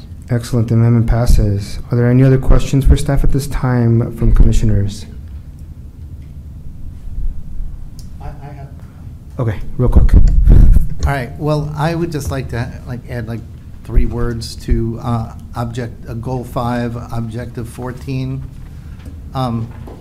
with regards to the tribal MOU or MOA. Okay, so And I'd that's like, the second bullet point through the commission president? yes. Thank you. So I would like to insert the word "and implement," the words "finalize and implement" the tribal memorandum of agreements, and then add with the Muckleshoot and Suquamish tribes. Yeah, we support that, thank you. Is there a second? Second. Excellent. All right, Clerk Hart, whenever you're ready. Thank you. For a vote on that amendment, beginning with Commissioner Calkins. Aye. Thank you, Commissioner Fellman. Aye. Thank you, Commissioner Hasagawa. Aye. Thank you, Commissioner Mohammed. Aye. Thank you, and Commissioner Cho. Excellent, aye. Thank you. 5 ayes, 0 nays for that amendment. Thank you very much. The motion passes, the amendment passes. Okay. Did you? I'm sorry. No. Excuse. Okay, so with regards to Objective 18, the third bullet, advocating for the long-term health of SeaTac Park, I certainly support this language here. And I just want to note that in addition to advocating for the health of North SeaTac Park, as called for in this objective, I want to note that the JAC, which is the Joint Advisory Committee, comprised of 2 commissioners from the port and 2 from SeaTac City Council, will also be addressing the long-term protection of the park for human uses as well as the ecological uses. So I just want to clarify that. Great, thank you. Anyone else from the commission? All right, seeing no further discussion for this item, Clerk Hart, please call the roll for the vote. Commissioners, please say aye or nay when your name is called. For the main motion as amended, beginning with Commissioner Calkins. Aye. Thank you, Commissioner Fellman. Aye. Thank you, Commissioner Hasagawa. Aye. Thank you, Commissioner Mohammed. Aye. Thank you, and Commissioner Cho. Aye. Thank you. 5 ayes, 0 nays for that item. Excellent, the motion passes. Thank you all. Thank you. Thank you, guys. All right, moving on in the agenda, we have one new business item today. Clerk Hart, please read the item into the record. We'll then hear from Executive Director Metrick to introduce the item. Thank you. This is Agenda Item 10A, authorization for the Executive Director to advertise, award, and execute a major works construction contract to complete the installation of the Pier 66 Shore Power Project, to utilize a project labor agreement, to enter into agreements in support of completion of this work, and to extend design contracts and execute service directives to provide construction support in the amount of $29,145,000 and an estimated total project cost of $38 million. This is CIP C800945. Commissioners, one of the key objectives of our Maritime Climate and Air Action Plan is to have 100% of Homeport cruise ship calls connect to shore power by the year 2030, if not sooner. Implementing shore power at Pier 66 will lead to significant reductions not only in carbon emissions but also other air particulates in the near port communities. You previously authorized design and procurement of long lead time items for the Pier 66 shore power project, including the underwater cable. This current authorization is for construction. Staff have engaged with many important stakeholders, including tribal governments and other agencies throughout this project.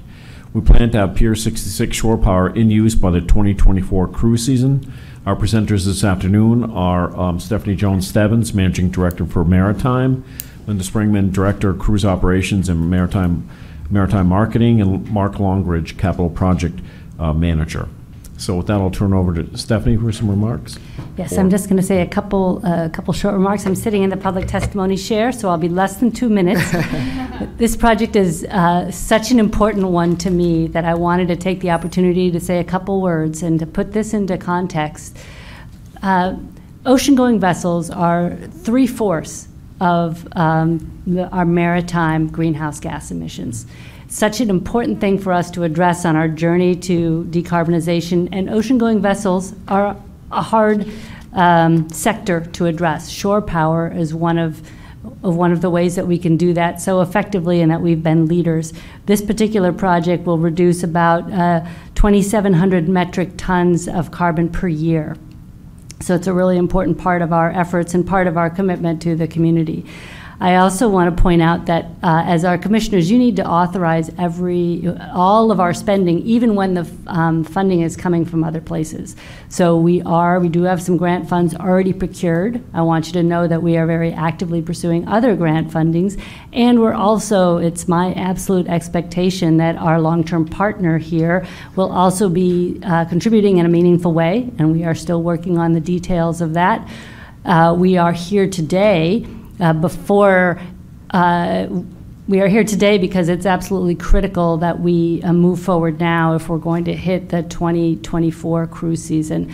So this is a critical path item. So thank you very much. I'm going to turn this over to Linda Springman, our Director of Cruise Operations and Maritime Marketing now, who is going to share a little bit more details with you and an overview, and then Mark will also share. Thank you so much, Commissioners. Thanks, Stephanie.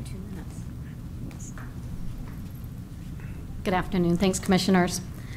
You can go ahead to the next slide. As you know, Pier 66 was commissioned as a cruise terminal in 1999 and as a single berth facility. It is our flagship, as it was our first commissioned terminal, and because of its prime location on our waterfront. Pier 66 is a home port to Norwegian Cruise Line in Oceania and is utilized occasionally for port of call en route to and from Vancouver, primarily due to its prime downtown location. Next slide, please. As you know, one of our Century Agenda goals is to be the greenest and most energy efficient port in North America and to reduce air pollutants and carbon emissions. The provisioning of shore power for cruise ships is the port's greatest opportunity to reduce greenhouse gas emissions and improve local air quality. This effort results in installation of shore power at Pier 66 by 2024 cruise season, 6 years ahead of our Northwest Ports Clean Air Strategy goal of 2030, and makes 100% of our home port cruise piers shore power capable, well ahead of this 2030 goal. You'll see this illustrated in our presentation a little bit later, and as Stephanie recognized, it is our expectation, based on preliminary discussions, that our leasehold partner at Pier 66, Norwegian Cruise Line Holdings, will be contributing to this effort, and negotiations are underway related to that outcome. Next slide. We're very fortunate in our region to have access to clean energy. Actual results of carbon reduction has been proven by ships currently using shore power at Terminal 91. And cruise lines have demonstrated the commitment to connect when the ability exists shoreside by bringing equipped vessels. Now I'll turn it over to Mark Longridge, who will talk about the details of this project. Thanks, Linda. Next slide, please. Commissioners, Executive Director. I'm Mark Longridge. I'm a Capital Project Manager with the Waterfront Project Management Team. I'd like to give you a little bit of an overview of our project and what we're requesting today plus some orientation to the work we're trying to achieve. Our ultimate goal is to bring cruise shore power to Pier 66, shown at the top of the map here. The origination point for this power from Seattle City Light is actually at the south end of Terminal 46, shown at point A towards the bottom of the figure, if you can make that out. The project will construct approximately 3,000 lineal feet of electrical duct bank on Terminal 46 to bring power from that southern source point to the seawall, and also includes an extension to the north for future waterfront electrification sites such as Coleman Dock. Seattle City Light is covering the cost for that extension. Once we have power to the edge of Terminal 46 at point C shown, we're then installing a 6,100-foot cable, about 6 inches in diameter, out into Elliott Bay and bringing it back up to the south end of Pier 66. At Pier 66, our work is to install a transformer and electrical equipment to manage and distribute that power to the cruise ships when at berth. Our plan is to complete all of the work at Pier 66 outside of the regular cruise season. Next slide. Just over a year ago, we came to you for authorization to purchase the cable and electrical equipment, both very long lead items. We've now completed those purchases, and they are in production now. We're completing the design now and finalizing the permitting with expected issuance this quarter. This work has included the efforts of many partners to make it happen, including the ones shown here on this slide, but I'd like to especially thank the efforts of Seattle City Light, who've been instrumental in getting this work done. Next slide. As Steve mentioned, the project has been decommissioned twice before, once for design authorization, and then again to authorize the early procurement of both the cable and electrical equipment. Today we're asking for authorization to complete this work, including the advertisement of major works contract, to install the materials we purchased, and to complete the duct bank across Terminal 46. To do this, we're also looking to execute a memorandum of agreement with Seattle City Light, easements for the duct bank and cable, and tribal mitigation agreements for the in-water work. The request today is for $29,145,000 of a total project budget of $38 million. Next slide. That $38 million is the total gross cost for all work, as Linda mentioned, for all components of the project, and will be offset by several sources as indicated here. This includes Seattle City Light funding to reimburse the work to the north, grant and state funding of almost $5 million, and a contribution from Norwegian Cruise Lines that is currently in negotiation. Next slide. As I mentioned, we're doing everything we can to bring the system online for 2024 cruise season. We're completing our final design and permitting and plan to advertise the work this quarter and finalize the MOA with Seattle City Light as well. Port staff continue to work with Norwegian Cruise Lines on possible lease amendments to support the work, which will be brought to you under a separate commission action. We plan to open bids in April, and site construction would start at Terminal 46 in the third quarter of this year, finishing around the start of the cruise season for 2024. To be clear, there are still risks in the project, not the least of which are both sustained escalation and supply chain issues that we're facing, especially in electrical equipment. But we are doing everything we can to complete this work and bring the system online as soon as possible to be the first port in the nation with 3 shore power capable cruise berths. With that, I'd be happy to answer any questions. Excellent. Are there any questions for staff at this time from commissioners? Please let me know. Commissioner Calkins. Truth be told, when I got this memo and read through it, my initial feeling was a little bit of heartache, or heartburn, I should say, about the dollar value. $38 million is a lot of money, particularly when we had, years ago when we first introduced the item, the first sort of sticker price was about this much. And then as a result of very thoughtful insights from our engineering team, had cut that number in half, almost a third, down to almost a third of what the original was, by innovating the idea of doing a submarine cable instead of trenching along Alaska Way. And so to see the number back at that sort of original starting number was disconcerting. And as I dug into it and asked questions of staff, I came to understand a little bit more about where those costs are coming from. Higher costs associated with inflation on exceedingly intricate submarine cables, the additional need for mitigation. I think I would include myself in this. We were a little bit too lax in thinking, well, you know, it's out in the water, it's not really impacting anything, when in fact those are fishing grounds for our tribal partners. There's a lot of ecology we need to consider, and so we needed to bulk up that original proposal on that side of things. But all that said, at $38 million, I began to think to myself, is this in fact the best way to spend this money if our higher order value is to reduce greenhouse gas emissions and to reduce local air particulate emissions? So I took those questions to Stephanie and others to see what is the verdict on that. And I've been assured that given that this project has also attracted a lot of grant funding, and because it is a partnership project with our tenants at that terminal, whether it's Norwegian, our current tenant, or some future tenant, it's really to be understood as an asset. You know, I think when 10 years ago, if somebody had asked about shore power, shippers, cruise lines would have sort of shrugged their shoulders and said, I guess. But as they all enter into more and more agreements about their environmental responsibility, they're going to see ports that have shore power as contributing to their efforts, both internal efforts that they're holding themselves accountable to, but also requirements by the IMO or by communities in which they're operating to plug in when at berth, to burn cleaner when out cruising, whatever it might be. And so this will become an attraction to them. And therefore, what I am hoping today we signal, if and when we authorize this, is that the Port of Seattle is willing to put in our part. But we're also expecting that our cruise partners put in their part as well. And we will work vigorously to get local, state, federal funds to support this project, because it is a project that has profound impacts for the communities that are impacted both locally from air particulate emissions, but also globally from GHG. And so with that, in spite of my misgivings about the total project cost, I do think it is worth it. I think it's an important step for us to take.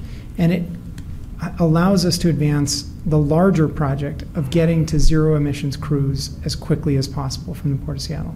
So I am going to support this. Thank you, Commissioner Calkins. Anyone else? Commissioner Hasegawa? I'm wondering, I mean, shore power, I obviously am supportive of it, but it's for naught if there's no one to plug the vessel in. And so given that T5's down there that we're still not really connecting, what are your thoughts on that? On them bringing ships that will plug in? Yeah. I'm going to recognize Stephanie Jones-Stebbins. Yeah. Yeah, so Chair, please. That's fine. I'll just say, Commissioner, that we have been plugging shore power ships into shore power for many years at Terminal 91, and we have negotiated those issues between the stevedore and the cruise ship line, and so we don't anticipate that same issue that I think is pretty particular to T5. But that is a great thing for us to be very mindful of. Thank you. Okay, and you don't anticipate that will be an issue here with Pier 66? I do not. Thank you. If I can add to that, Stephanie, I believe it's more standardization in the cruise industry for the shore connection, the shore to ship connection. I believe it's more standardized. There is, yes, more standardization. We see, as I've said, we've seen the cruise ships successfully plugging into Terminal 91, and we are in communication with Norwegian Cruise Lines about the technology as well. Thank you. Excellent. Any other questions for the team? Yes. Go ahead, Commissioner Mohammed. I'm also looking forward to supporting this item today, and I think it's an important step towards our carbon reduction goals, and so I thank the team for your hard work on this. My questions are around the grant fundings and the state fundings. So I know that you guys have identified dollars. Have any of those, are there applications that have already been submitted? How much of that money has already been secured? Can I get a breakdown of that? Yeah, absolutely. I can speak to that a little bit. We have existing grant funding that we've established some time ago for the project. We're now seeing applications becoming available for the infrastructure grants. We're at the stage where we're sort of late to the game. We're a bit far ahead than other agencies are because we're ready to advertise. So we're looking for opportunities for that. We're tracking those. I know the port staff is looking for those opportunities to complete applications, but we don't want to necessarily slow down the progress of trying to get the system online to wait for those. So we have $4.9 million worth of grant and Washington State Department of Commerce funding currently, and we're certainly looking for opportunities to increase that. And do you know if in the governor's budget proposal from this year, if Pier 66 was included, shore power for it? I do not. Here's to us.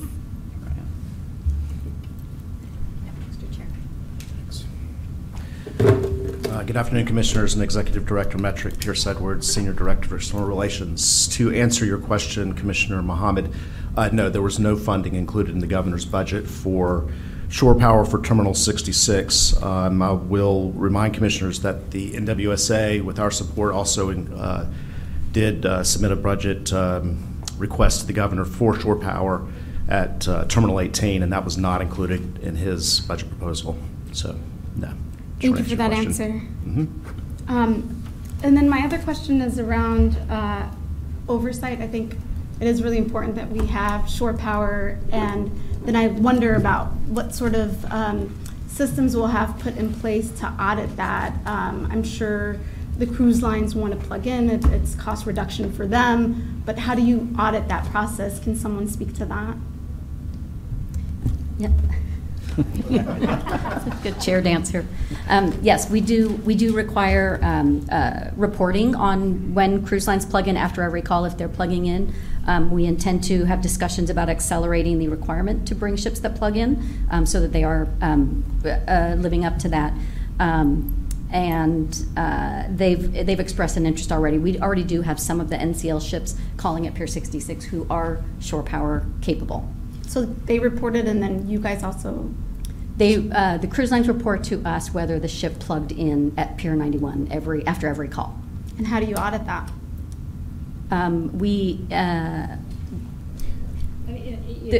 You can see you're acting in good faith. Yeah. Okay. So we actually have personnel at the terminal. I'm sorry, let me speak to. We do have personnel at the terminal, and I believe actually that our part of what our staff does is monitor stormwater best practices, and also my understanding is that person also. I mean, it's plugged in or it's not. It's not. It's easier to confirm than something else. To see. Yeah. Well, thank you for those answers, and I would say we also can tell by the usage, the electricity usage, that is whether it's used or not during that call. That's the way you audit it. Thank you for those answers, and I'm looking forward to supporting this item today. Thank you. All right, any other questions or comments? Commissioner Feldman? Hi, thank you again. I appreciate the long-term conversations we've had about cruise, something I've been thinking about since the first boat showed up. In fact, I shook the hand of the first president of the NCL and said, "Welcome to Seattle, we do it right here." And he was looking at me 27 years ago, who the heck is that? So I fully support, expanding the use of shore power. That this is sort of a no-brainer. I was calling for it while the roads were still being ripped up and was hoping that we would be able to bury it at that time. But the fact that staff found this clever alternative solution is great. And it's unfortunate that the price continues to expand. But the importance of Pier 66, the value of 66 to NCL is extraordinary. It's the premier site on the waterfront, and the value of that site is only increasing with time as the waterfront transforms. So this is like a premier destination. However, it's also right smack in the middle of downtown Seattle. So emissions coming from those ships are having a disproportionate impact per capita because of the population exposure that's immediately there. There's also the visual aspects of a smokestack. And it's clear when they scrub, which is the alternative way of meeting ECA requirements, where they would take heavy fuel oil and run water through the stack, and you would see these large white plumes instead of dark plumes, is still quite a spectacle. And the public is not happy, especially when it's right downtown. And I always found it funny when we see photographs of ships with these big plumes. One would think that would not be seen as aesthetic. Well, certainly the communities around the seaport do not. And so I'd also like to acknowledge the fact that the costs have been reduced because of the cleverness of the staff to find grants, and also because of the partnership with City Light. And these are extraordinary efforts that, cost escalation occur for many reasons, but your due diligence in trying to keep it down is greatly appreciated. And like I said, there's nobody here that doesn't like shore power. So, but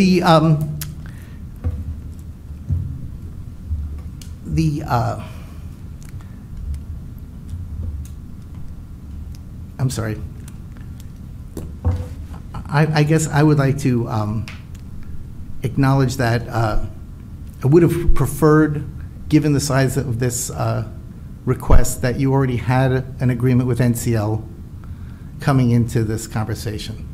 I see you have inclusion of the negotiations are ongoing, and we've known this has been going on some time. However, I also know that NCL had recent change in leadership, so that could very much disrupt any commitments to be made at this moment in time. But I would like for you to consider the following in your negotiations with whomever you now will have at the helm to talk to. I'd like for you to make it clear to NCL that any consideration of extension of their lease, which is unique, the only cruise line that has a lease with the port, a long-term lease with the port, is NCL. So, so they have the luxury of that in the premier spot, and that any consideration of extending that shall be contingent on their contribution towards this asset. And then once this asset is in place, that they will be required to use it for those ships that are so capable. Not sometime in the future, but upon completion. And most of their ships are modern and are shore power capable, despite what might have been represented previously. Now, and then finally, in the interim, as they've done this past year after some consternation from the public, to use ultra-low sulfur diesel, which provides no visual appearance. Obviously, you'll see the heat, but you will not see from any distance the fact that they are actually running their engines at all. So those are the three considerations I'd ask, and I do appreciate all the work you continue to put into this. Excellent. Thank you so much, Commissioner Fellman. I'm sorry. We did also talk about creating a dashboard, so that when asking about, like, how do we confirm what is being used or not being used, there are various things, including some of the economic benefits and employment, all these things that at the end of each year and before the budget season is over, it would be good to hear what was accomplished, how many passengers, how much shore power, et cetera, and so forth, so that we would know going forward how we're making progress. Excellent. Thank you, Commissioner Feldman. All right. Hearing no further questions for this item, is there a motion and a second? So moved. Second. Excellent. The motion was made and seconded. Clerk Hart, please call the roll for the vote. Commissioners, please say aye or nay when your name is called. Thank you. Beginning with Commissioner Calkins. Aye. Thank you. Commissioner Fellman. Aye. Thank you. Commissioner Hasagawa. Aye. Thank you. Commissioner Mohammed. Aye. Thank you. And Commissioner Cho. Aye. Thank you. 5 ayes and 0 nays for this item. Excellent. The motion passes. Thank you very much, team. Thank you. All right, we are now moving to item 11, presentations and staff reports. Clerk Hart, please read the next item into the record. Executive Director Metric, please will then introduce the item. Thank you. This is agenda item 11A, the federal legislative agenda for 2023. Commissioners, this is your first opportunity to provide comments on our proposed 2023 federal priorities. While a divided Congress will increase the challenges of passing major legislation in Washington, the port still has significant potential for progress on our key goals, through grants, through partnerships with federal agencies, and through administrative rulemakings. We are also pleased to have strong relationships with our congressional delegation, who have shown their deep commitment to working with the port on our priorities. I look forward to working closely with you and to advance our federal agenda throughout the year ahead. And our presenter is Eric Schinfeld, Senior Manager of Federal and International Government Relations, and also the Acting Chief of Staff. Eric. All right, thank you very much, Executive Director Metric. Commissioners, good afternoon. Great to see you. Great to be here with you today. Again, talking about the draft federal agenda for 2023. And next slide, please. Just to give you a little bit of a preview of what we're going to do today, we're going to talk about what we achieved in 2022, look forward to the political environment of 2023, and then talk in some level of detail about our draft policy priorities. As you can see there, we think about them in 4 different buckets, and we'll go into more details later. Of course, we'll accept your feedback and look towards commission approval later in the month. Next slide. So we always start this presentation every year with our successes, not only because it is the performance review season, and I want my bosses to see this slide, the previous slide, sorry about that. But yes, absolutely. You stepped on my joke, Michelle. It really, it's very, very disappointing. I practiced so hard. I have no controller. Give me a moment. Yes. This is the sort of the guy with the giant hook trying to pull you off stage. I just started and already we're on my last slide. Thank you, commissioners, for your time today. It was great to be with you. I appreciate your support for the federal agenda. Give me a minute. Absolutely. Absolutely. Well, because you have read in great detail the memo, you probably already know everything I'm going to say anyway. This was really just vamping to get Commissioner Calkins back. So I'll start again, and we'll work from there. Great. He hasn't heard your joke, so it'll be new. It'll be fantastic. Exactly. Yes. All right. What do you think about page 7, item 24? 2022 successes.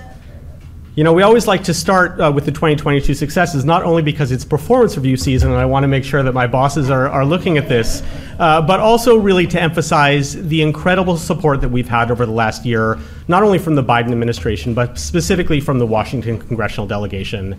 The support that we have from our members of Congress for the work of the port, leaning in to helping us achieve our goals is really spectacular. And none of what's on this list right here really would be possible without their support. Literally, they wrote many of the bills that we have asked for and were able to pass this year. Obviously, we're in a time of historic federal grant revenue availability. There has never been more money available. Not only generally for infrastructure and decarbonization, but specifically for ports.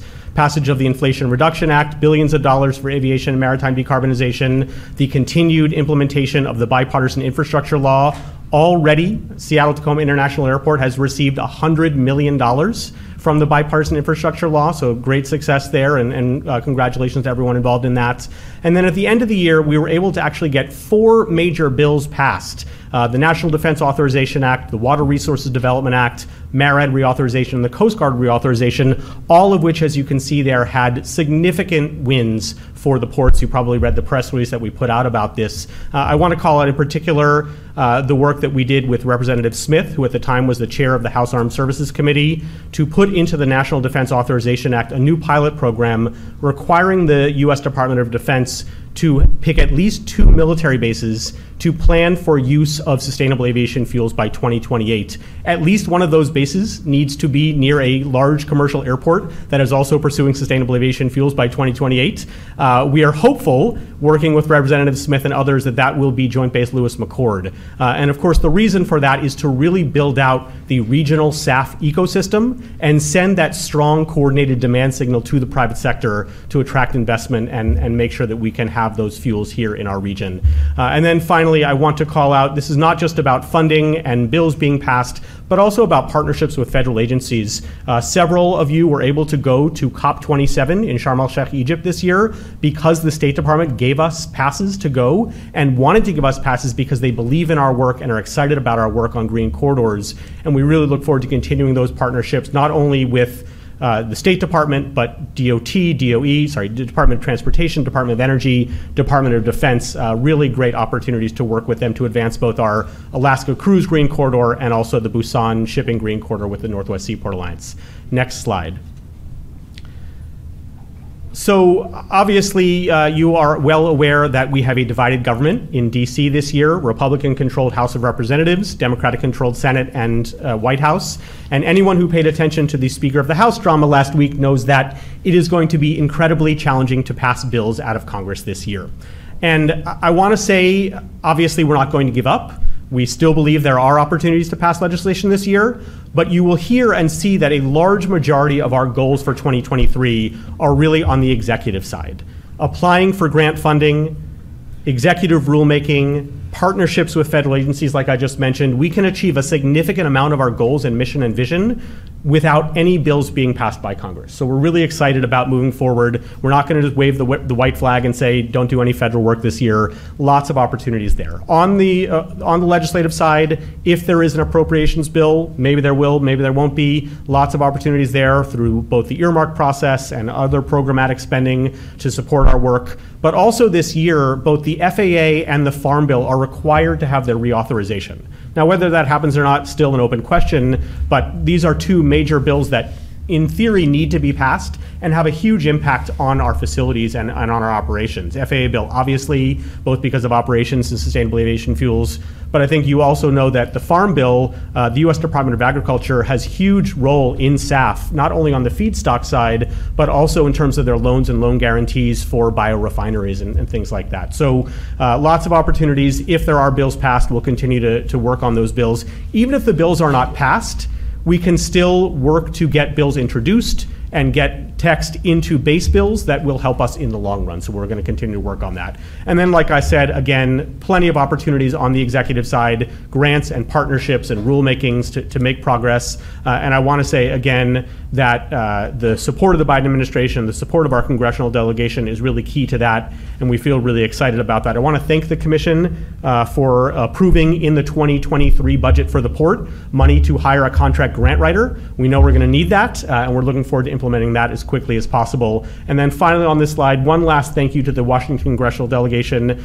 This is probably, at least in the last 50 years, the most powerful and well-positioned Washington congressional delegation ever. Too bad there won't be a lot of bills passed, but even without that, they can help us impact agency work, impact the administration's work. So you can see here, chair of the Appropriations Committee in the Senate, chair of the Senate Commerce Committee, ranking member on House T&I, on House Armed Services. I should have called out here as well, Representative Jayapal is the chair of the Progressive Caucus. So we're just really well positioned to work with our delegation, and again, so grateful that they really care and are passionate about the work of the port. Next slide. So we have 50 different priorities in this list, and as Steve Metrick would say, if you have 50 priorities, you have no priorities. But I really do believe that it's important to show you this laundry list, because this laundry list of 50 priorities really speaks to the depth and breadth of scope of what we care about as the port. Obviously, we care about operations and infrastructure. Now we're really clear we care about sustainability and community and equity, but we need to be showing up in all these areas, not only the traditional areas, but the unexpected areas, to really be impactful and really have a voice at the national level to impact these policies. So we do have these 50. Now, if you said to me, Eric, of those 50, what are your top 10? I would say, commissioners, I already wrote this slide. And here are our top 10. Here's how we think about prioritizing our 50 priorities.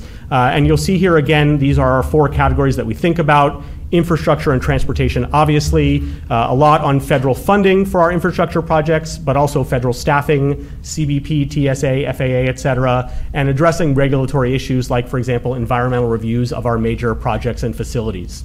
On the decarbonization and sustainability side, again, grants and partnerships, Green Corridor we talked about. I want to obviously call out PFAS and the transition from PFAS-containing firefighting foams. Chief Kraus and our environmental staff have done an amazing job positioning us to be successful here, but there's still a lot of work at the federal government relations level in terms of not only approving these PFAS alternatives, but also implementing the regulatory process. And we're really hoping this year in the FAA reauthorization bill to put into place what we call a national transition plan that would really set a strategy for efficiently rolling out and allocating these new foams as they come online.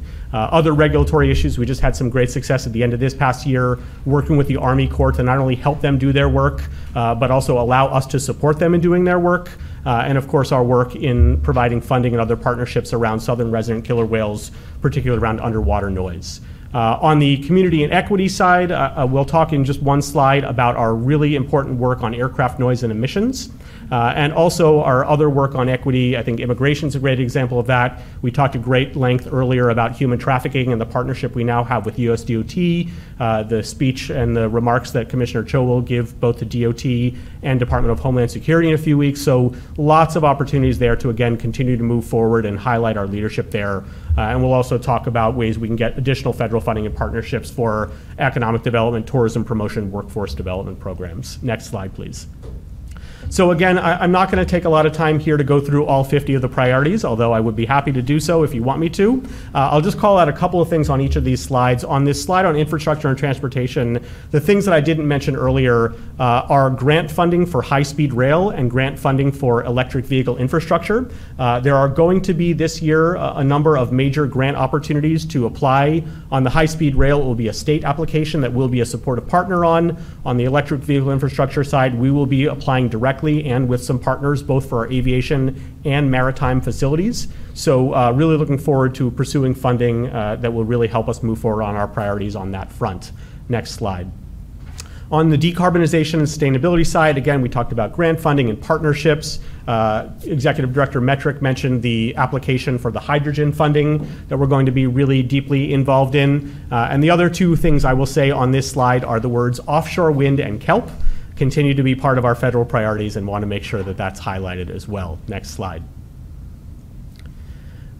So I mentioned earlier that I want to talk about our aircraft noise and emissions policies, and we've done so much work over the last few years through the START Committee and the START Federal Policy Working Group to identify with our 6 airport cities what are our shared priorities as it relates to aircraft noise and emissions. And we've been able to come up with a really strong list of what those policies are. The way to achieve these policies is to pass them through the FAA reauthorization bill this year.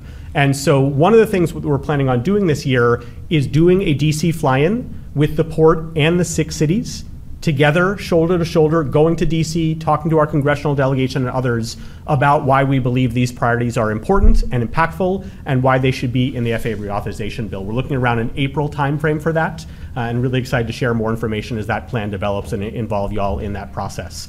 Want to call out just 4 things that are on this list just to make sure that they're noted.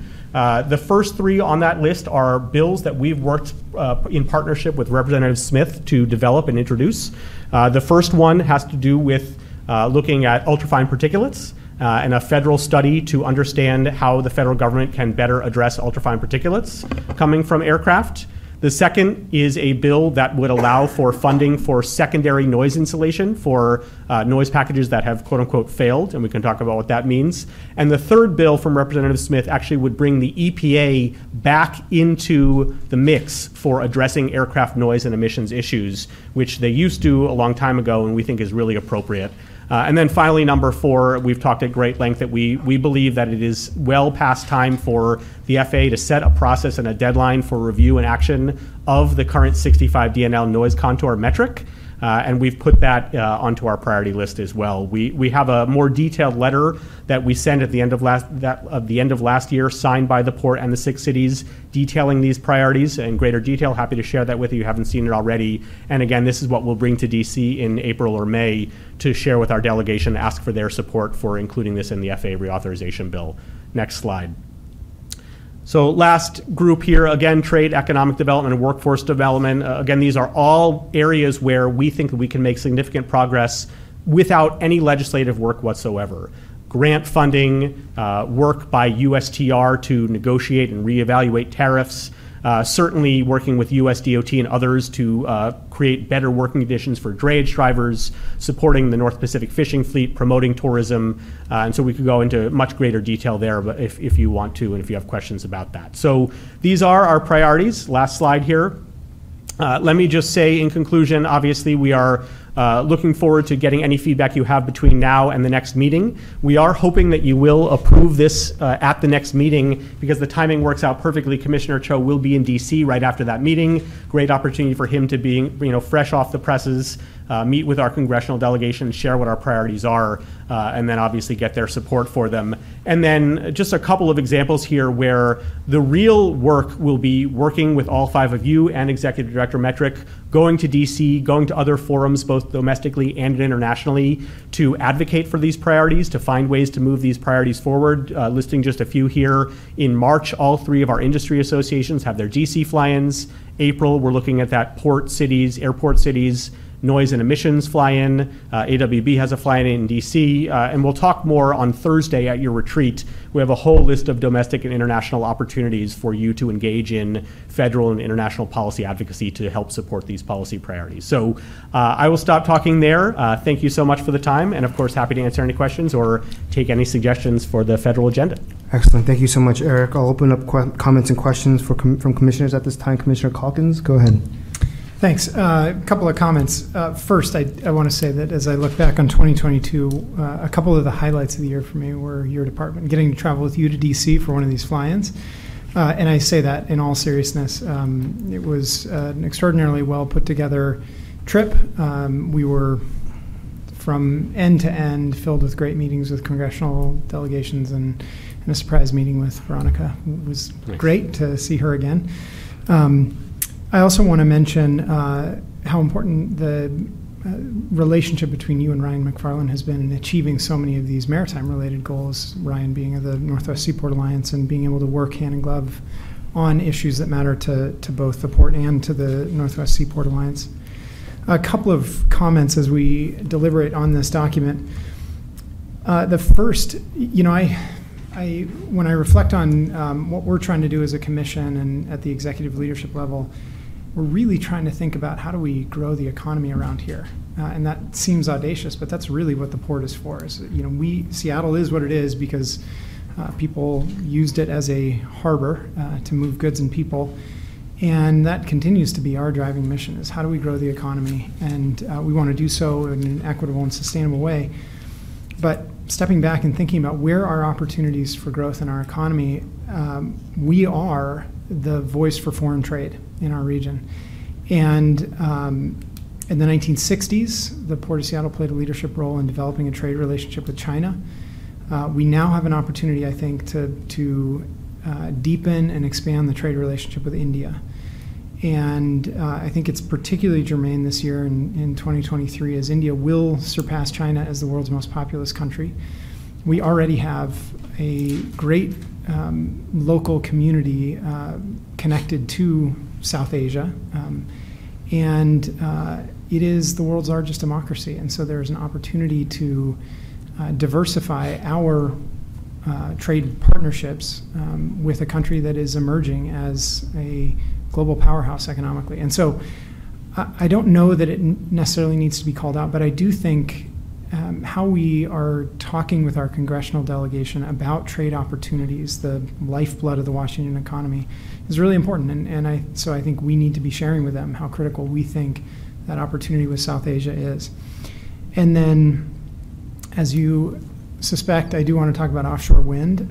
It is listed here appropriately under the environment slide.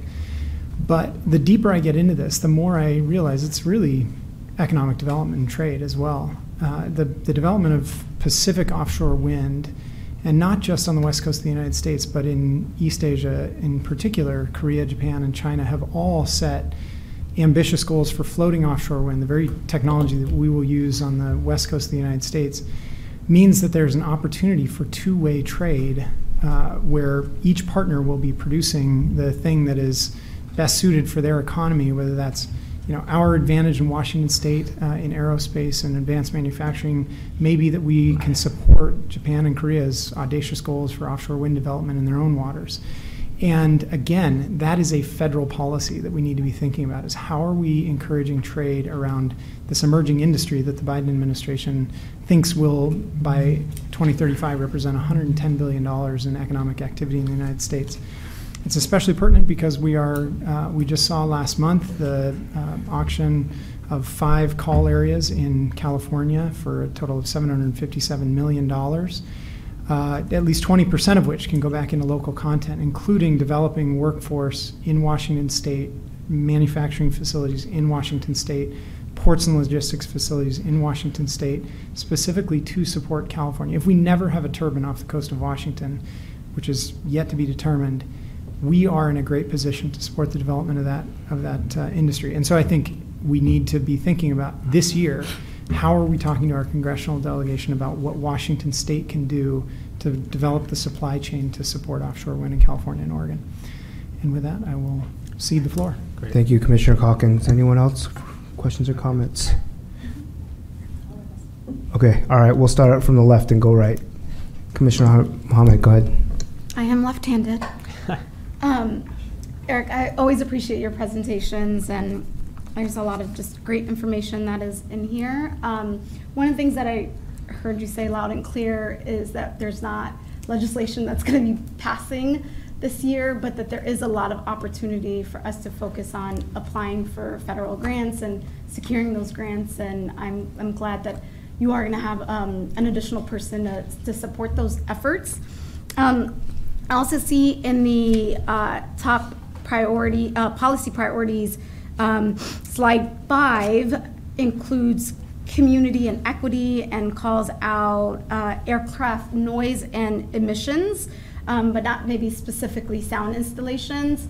And I think that is really important, prioritizing that. Out of the federal infrastructure bill, to me, there was a lot of emphasis around equity. And like you said, there's so much money coming to our state around infrastructure, and being able to center the places where we're growing the most around, the people that will be impacted the most, has to be front and center in this work. It has to happen at the same time. It's the least that we can do. And it's, you know, I know that you had in here that Congressman Adam Smith has a bill for the Repair and Replacement Program Act, and I think that is really great.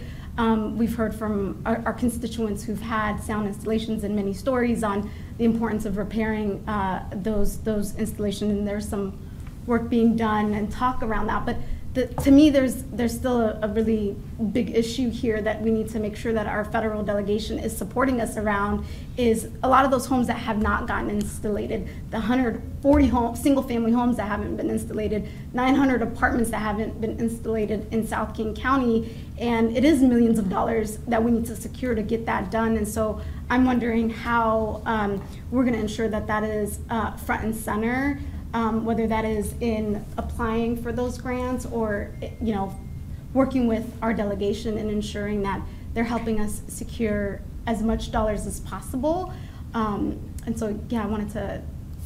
Yeah, absolutely. No, thank you for that. And I agree with you 100%. It's been so rewarding to work through the START committee with our 6 cities to really, I think, surprise a lot of folks and say, actually, we share a lot of these priorities. We want to get this work done. Here are some of the policies that can help us get this work done better and give the FAA more tools and flexibilities and resources to get their side of the work done as well.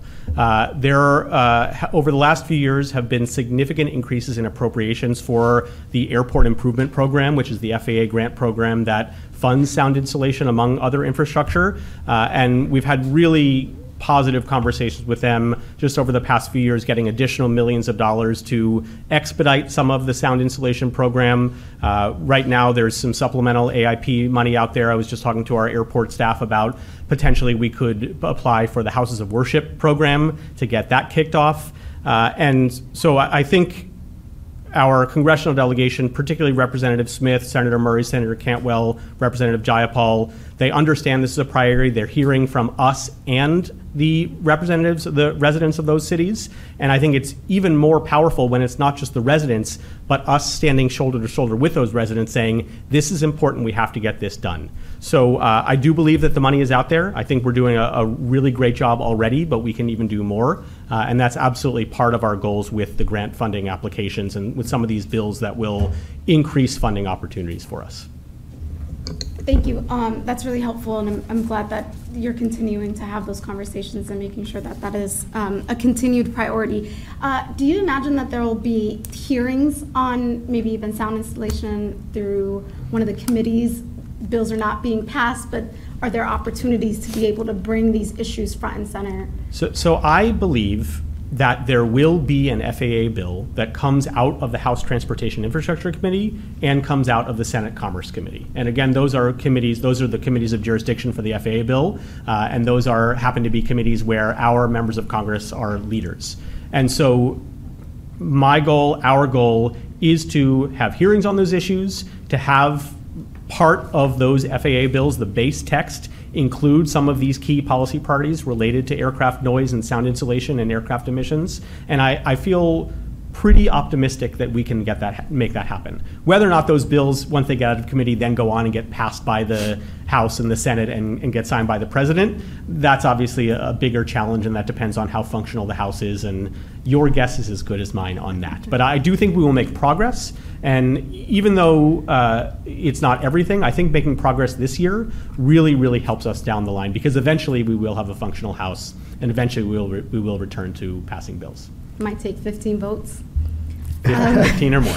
Right. More. I appreciate that, Yeah. and I'm looking forward to supporting that as much as possible. I think it is really important that if we're talking about growing our airport and securing these federal dollars, that really sound installations has to be at the center of that. And so any opportunities, whether it's through hearings and other ways, I think when we elevate this issue even at the federal level, there's a lot of action that can be done at the state level, and so we got to continue to push harder there. Thank you. That concludes my Excellent. questions. Thank you, Commissioner Mohammed. Commissioner Hasegawa? Thank you. Earlier this year, we identified the Ports Drug Interdiction Fund as an untapped pot of money, citing some potential restrictions, including at the federal level, that might need some adjustments or changes for us to be able to more creatively or effectively spend those funds.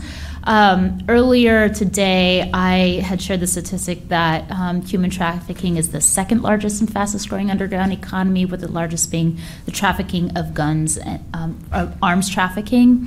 And so it makes sense, and we talked about how we would use that drug interdiction fund to reinvest into the fight against drug trafficking. So I don't know if the legwork has taken place to identify what federal change needs to happen, but I am noticing that it's not incorporated here in our advocacy agenda. Thank you for calling that out. I'll get with Pete and find out if there's a tweak, whether it's at the legislative level or the regulatory level. We're more than happy to pursue that and add that to the agenda. And I'd also like to ask that you include Director Ryder in that conversation as well. Thank you. Yeah. Thank you, Commissioner Hasegawa. Commissioner Fellerman? Thank you much. I want to just build on what Commissioner Mohammed said about a hearing. You know, given the likelihood of passage this year, perhaps we could advocate for a field hearing so that we can have communities that are exposed to this issue, and it's his district, and things like that might be a way in which we can elevate it to create the community support for that. I have just maybe 3 issues. One, I really, of course, in the Puget Sound restoration section, one of my favorites, that the engaging federal agencies with this SRKW, I don't know what that stands for, Southern Resident Killer Whale, is a very nice thing to have called out. Having done that, though, I am, and I've raised this before, both here and at the Alliance, the item A under Puget Sound restoration is couched within the killer whale. And so we have a call out on the killer whale. The items that we're calling for here and the legislative support we're asking for pertain to Puget Sound recovery, which, yes, will benefit the killer whale, but to say advocate for increased federal resources for Puget Sound and Southern killer whale restoration, and then everything is for contaminants that affect killer whales, for fish that affect killer whales, it sort of strikes me that it could be, you know, support, which is just the last sentence, support appropriations of the Puget Sound Nearshore Restoration Project, Estuary Program, Puget Sound Geographic Program, Pacific Salmon Recovery Fund, you know, to advance Puget Sound restoration, including support for restoration, yada, yada, yada. It's just, you should do these things whether or not the killer whales are extinct yet. Did I say that? Yeah. So anyway, we call out the killer whale in a whole separate item, so. Point well taken. I don't know, okay, Absolutely. so anyway, that, and because it's sort of like greenwashing to me. I want the whale to be used where it belongs, and we call for it appropriately in its own standalone item. Anyway, so that is the one thing. conversations that I've had at length with Commissioner Calkins about offshore wind, the thing that I'm always sensitive to is our support for offshore wind does not assume any role in our identifying siting for offshore wind. And that, we don't have the organizational expertise, nor do we have the constituent feedback, right? And so, and the Biden administration, everybody's very robust, and we can imagine that every call area possible will be eventually explored. But I don't want to conflate our support for the port's role, significant role that it could play in logistical capabilities and tapping our local expertise to be seen as promoting any one call area. And so, and I was trying to think about, I thought I had it fixed until you came up with that very clever two-way trade issue.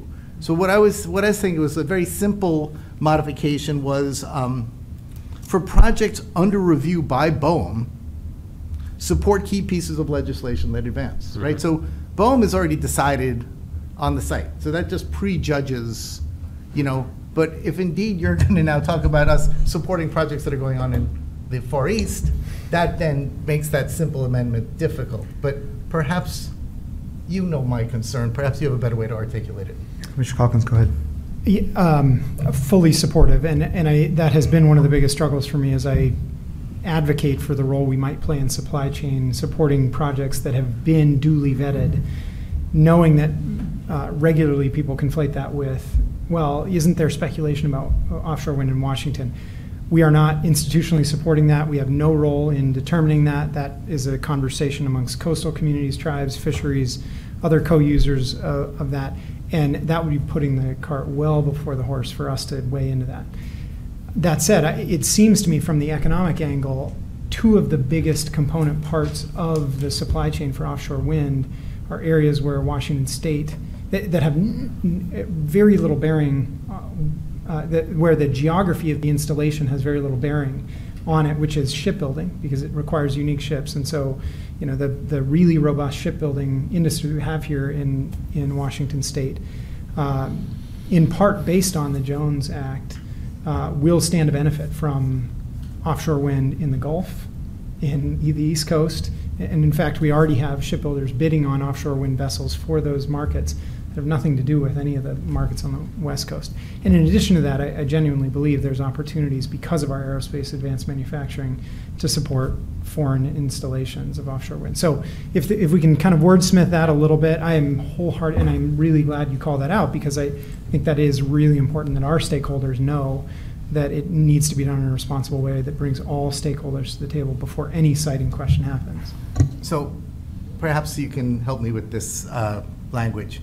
So the way it reads currently, it says just support key pieces of legislation that advance offshore wind industry. And then it says particularly, but obviously not exclusively, but with emphasis on ways to create opportunities for Pacific Northwest to become a leader in manufacturing, assembly, yada yada. Which, and it doesn't matter whether it's off the Washington coast or anywhere in the country, as I completely support that idea. So all I was suggesting was for projects that were already under review, so it doesn't presume we're not supporting legislation to advance offshore wind industry that, puts a thumb on the siting of someplace. Yeah. So that's what I'm just saying. For sites that are under review, we are standing ready to help as we can. That makes sense.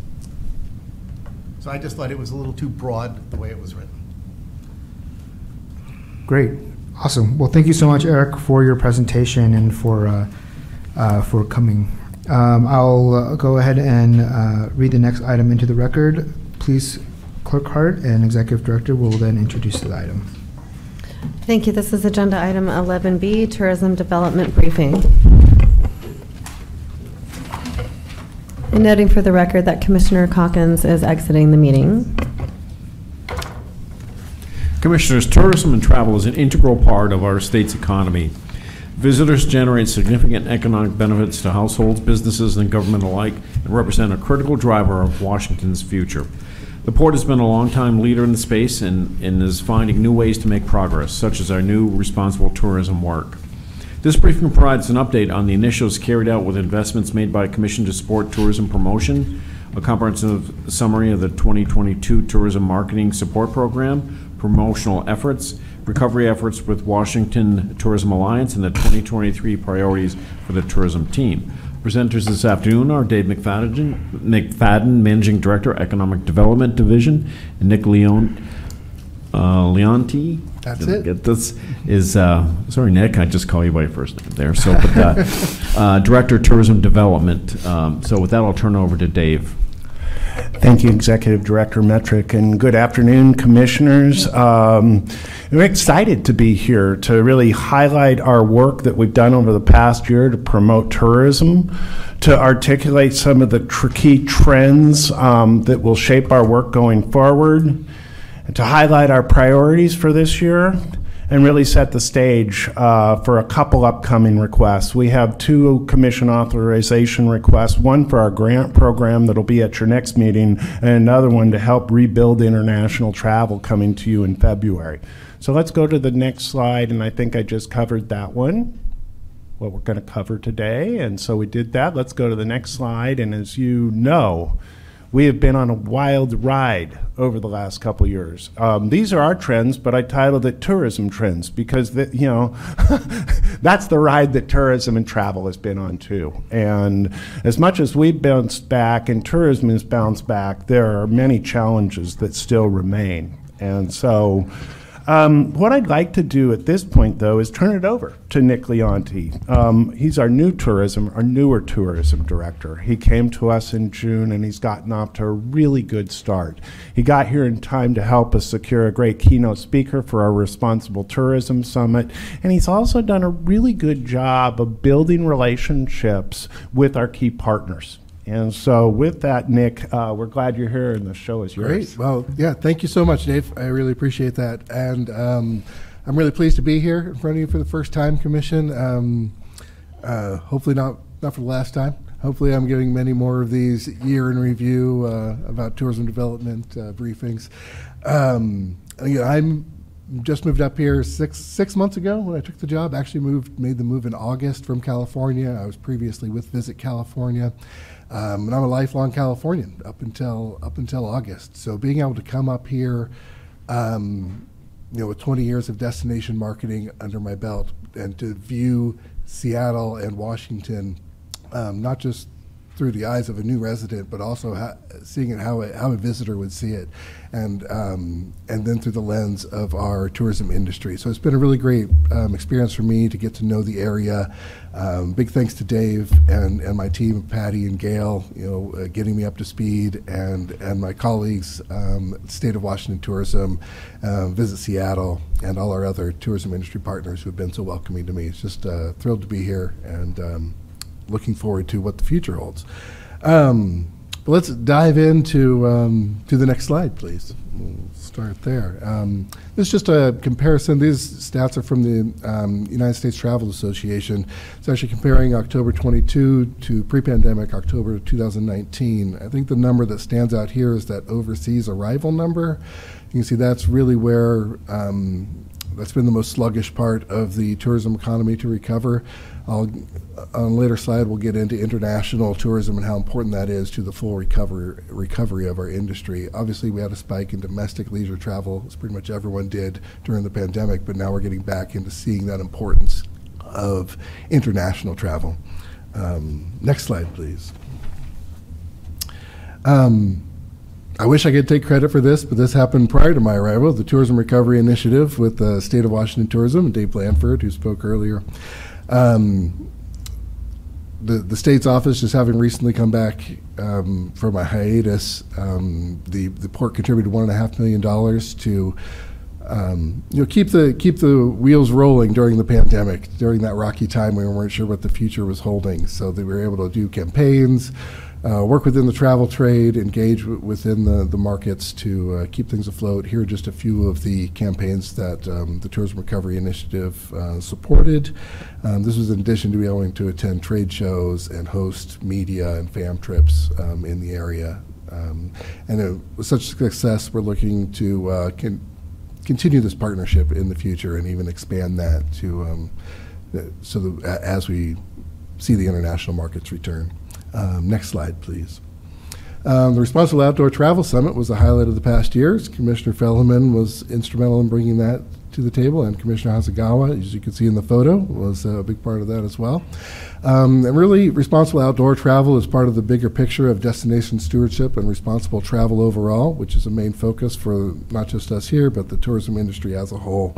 Destination stewardship is critically important to ensure that the tourism economy remains an engine for all Washingtonians, to bring that positive impact of the industry to our region. And as tourism recovers from the pandemic slowdown, people begin to travel in greater numbers, and we'll be able to see tourism industry's long-term viability, which really depends on the ability to protect, preserve, and promote the traveler experience, in addition to protecting our outdoor lands.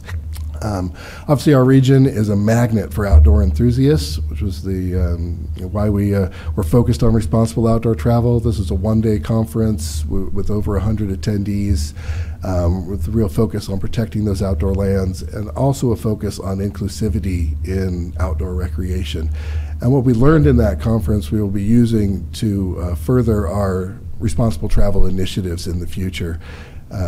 Including a focus on our grant programs, which, if we can go to the next slide, I will. So we have two separate tourism grant programs. One is the Spotlight Advertising Program, which provides free ad space at the airport for our industry partners. Obviously, driving that utilization of port facilities is important there. And there's the other one is the Tourism Marketing Support Program, which is a 2-to-1 matching grant, up to $10,000 for participants. So if they contribute the 5K, the port will provide up to that $10,000 number. And we're putting more and more emphasis on advancing the responsible, sustainable, and cultural tourism through those programs. If we can go to the next slide, it provides high-level overview of those two programs, and the dollar values attached to those. We will be, as Dave mentioned, looking to get approval for the Tourism Marketing Support Program, the $200,000 number. I believe this will be the 9th year that program is in operation. That'll be part of the consent agenda on the next for the next meeting on the 24th. We can go to the next slide and see some examples of what these programs have produced this year. These are some of the ads that ran at the airport in the free ad space. You can see we use the airport logo on these. The next slide, please. I think there's one more example. Yes, so this is for, you see there's destination marketing organizations, museums, other attractions are able to apply for these free ads. Next slide, please. We'll just go through these quickly. This focuses on the Tourism Marketing Support Program. Here are some examples for that. These are the types of programs that are funded through that grant program. You get some advertorial content there for the National Nordic Museum and their Christmas Festival. So there's digital campaigns, there's social media. The Seattle Makes example here is actually a printed rack card that is in over 200 locations statewide, including the airport and other port facilities. Next slide, please. Amy Nestler was part of our public comment today from Visit San Juan Islands. This is the project that she mentioned where they worked with the Black Travel Alliance to bring in content creators. They produce blog posts, social media posts, lots of interaction. And those are just a quick look at some of the programs that the TMSP program has been able to fund this past year. And again, with more emphasis on these types of responsible travel and DEI-focused activities going into the future. And we can go to the next slide, please. So now back to international tourism, which again, the tourism industry as a whole won't recover until international tourism comes back. Right now, we're in some key markets. We've returned to the UK, to Germany. We're in the RFP process with Australia right now, and those are key markets that have rebounded, that are getting close to those pre-pandemic numbers, which is why, and that's why they're such great markets for us here. International travel didn't reopen until November of 2021. So it's kind of getting those wheels rolling in 2022 as far as the travel industry on the international scale. We had some sales missions and trade shows that we were able to go to, but 2023 we'll really see the full slate of those trade activities return. And hosting familiarization trips is always a big part of what we do. That's the best way to educate the travel trade about our destination. We get people on the ground here to experience it firsthand, and they can return to their markets and better share those destinations. So that's a big part of what we've done in the past and what we will do in the future. And our key messaging remains around cruise and stay, which is encouraging those cruisers to add days to their stays before and after their cruise, which is especially important in the international market because they have more vacation time. It's a bigger trip for them. They're really able to add those days before and after. And we, as I'm sure you've all heard mentioned many times, those international visitors are so important because they stay longer, they spend more, they visit off-peak times, and they visit both urban and rural areas. They can really dig into a destination. So that's why we're so focused on international and why we're focused on our partnership with Visit Seattle and the state of Washington Tourism moving forward to make the most of our international efforts. Next slide, please. Here's a glimpse at the cruise and stay guide. I actually have the potential final version of this sitting in my inbox right now that I need to review. This is the first time we printed this guide in 3 years. It is our main print marketing piece that we'll bring with us to trade shows, sales missions, trainings. Wherever we go, we bring the cruise and stay guide and that cruise and stay messaging along the way. Next slide. A couple of video productions that we were involved in this year in generating positive publicity. We were able to have the travel show Traveling with Danella produce a half-hour program, or 22 minutes officially, which is available to tens of millions of viewers through streaming platforms in addition to over-the-air broadcasts. It aired here locally many times. So that was great to have her here. We also had the Story of Art in America, which was a very culturally focused art program about Seattle artists that is available streaming that the Port was involved with organizing as well. Currently getting over 4,000 views per month through Amazon Prime. Next slide, please. Just a little more of our work with the media, earned media values you can see in our key international markets here.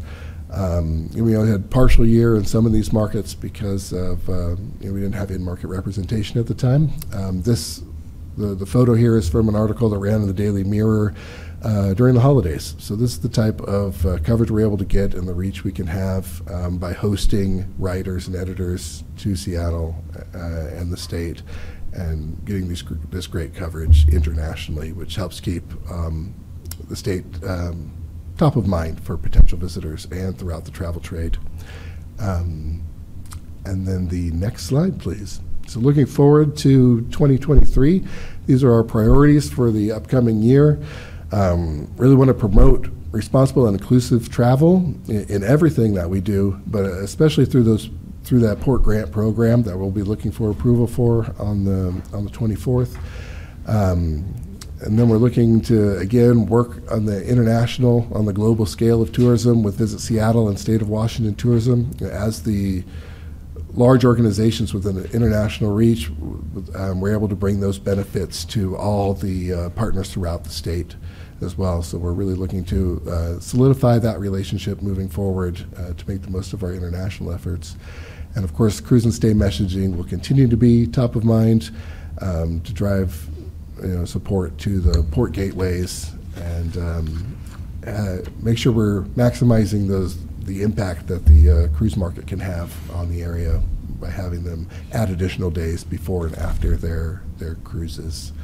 I feel like I blasted right through that, but I think I'm handing it back over to you now, Dave. Yeah, next slide, please. Okay. So that brings us back to the surface. I just wanted to share what's on the horizon. Yes, we are going to bring back a request for authorization for the 2023 grant program at the next meeting, and then in February, request authorization for international marketing initiatives. And what that does, set the stage, we'll select our tourism grant recipients, get them going in March, quarterly have spotlight advertising, and the international marketing continues year-round. And so we're excited about the year ahead. I'm very pleased with the accomplishments we've made over the last year, and at this point, happy to answer your questions. Yes. Thank you. Excellent. Thank you very much for the presentation. I'll open it up for comments and questions from commissioners.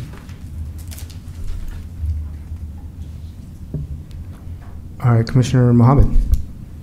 Well, I just first of all want to say thank you for the presentation. This is really helpful information you've shared.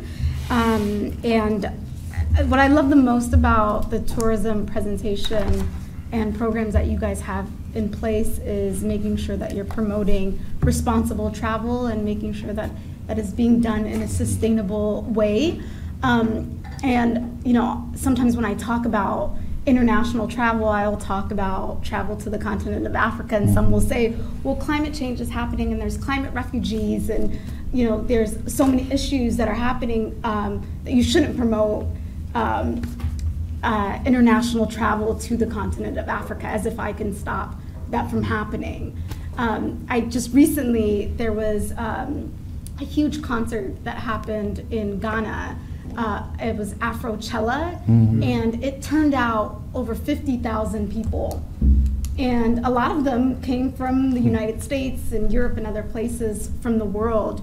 And you know, what did that do for a place like Ghana? It's boosting its economic development in their country, and people are going to go either way. And so making sure that we are incorporating sustainability as part of our programming is really important. And so if we're going to promote Asia and we're going to promote Europe, then we need to also promote the continent of Africa as well.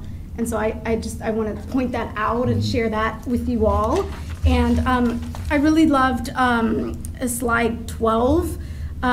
Is this the same group that also promotes, I guess they're influencers, I think?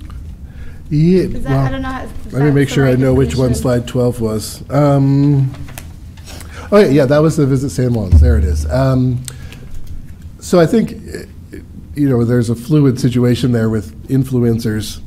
A lot of them don't want to be called influencers. right? Okay. Content creators, I think, is creators. the term a lot of them are leaning on, and certainly what the folks who came to San Juan Islands would refer to themselves as. And so the TMSB program does support, you know, bringing those types of content creators to destinations and being able to expose new destinations to new markets. So That's super helpful. You know, recently, just this last 2022, I hosted an event on a ship, the Virginia 5 ship, with a lot of folks from the East African community, and it was a moment to celebrate them, but also an opportunity to show, it was a lot of moms who were a part of this event, and you know, the idea was to share with them the experience of the Virginia 5, and also talking to them about, to get the parents excited about the maritime industry and career launch program that we have. And some of the younger adults that were a part of the event were asking, like, what are ways, if they had tourism ideas and wanted opportunities to partner with the port, what would that look like? And maybe you can share that, because I'm sure that's something that the public is interested in.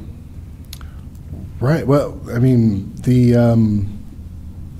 getting involved in the organizations that are, you know, can use these grant funds to encourage tourism in the area is our most direct way to for people to get involved in what the port can fund. And you can see the full variety of the programs that were supported through the grant program. There's a list in the appendix there, and you can see the types of programs and the vast organizations that are involved. If people are looking to get involved, it does. There are. We're hoping to get that application launched by the end of this month if everything is approved in a couple of weeks. So that's right. And I should. Were you going to add something? I was just going to add that we have a proverbial suggestion box and want to tap into those ideas and energies if possible. So there's always an open door for those conversations. And right. I've really witnessed a lot of energy and enthusiasm and different ideas at the Responsible Tourism Summit. And so I think we should be embracing that. This is an industry that's been disrupted. I think we've got our values straight, and I think we need to push forward and maybe consider some new ways of doing the tourism business. And that, to me, is going to be built on new ideas and new partnerships. Yeah, and I've helped promote some of your, at least shared it with my network when the grant programs are open. When is the next opening? By the end of the month. By the end of the month, okay, great. Yeah. So we'll make sure we circulate that. Yeah, I think local tourism is really important, and there needs to be an emphasis around that. And there's a lot of opportunities to even do great work around here in the Pacific Northwest. So thank you all for your work. Thank you. Excellent. Thank you, Commissioner. Anyone else? Commissioner Hasegawa? Thank you. So I'm actually not seeing Asia as one of the listed places where we had a strong market presence. We know that we're equidistant between Europe and Asia, and we know that Canada has, a strong Chinese tourism attraction. And I'm just wondering, what have we done, or what can we do to promote a strong market presence in Asia? Right. So Asia historically was a great market for this region, and coming from California, was a great market in California as well.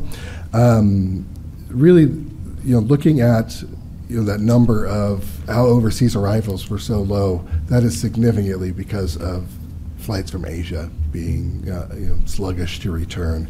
I had some data from individual countries, like you look at flights from Mexico to Washington are at 121% of where they were pre-pandemic, so actually more than pre-pandemic. France is high 90s, UK nearing 80%. Then you look at the Asian countries and those flights, the most recent numbers, China was 18%, Japan and South Korea were in the low 30s. So it's just a matter of when those markets are ready to return. We're certainly focused on working with them when we can, but as we look at which international markets to focus on, we have to take a lot of considerations of being travel ready, the flights that are available, the affinity for U.S. travel, propensity to travel in general. So there's just a lot of factors that are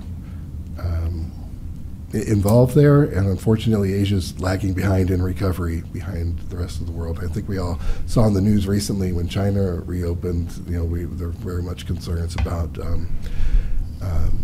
new COVID waves. So it's always a fluid situation, and we're certainly monitoring those markets and putting the effort in where we can, and where entering the markets that are best for us at the time.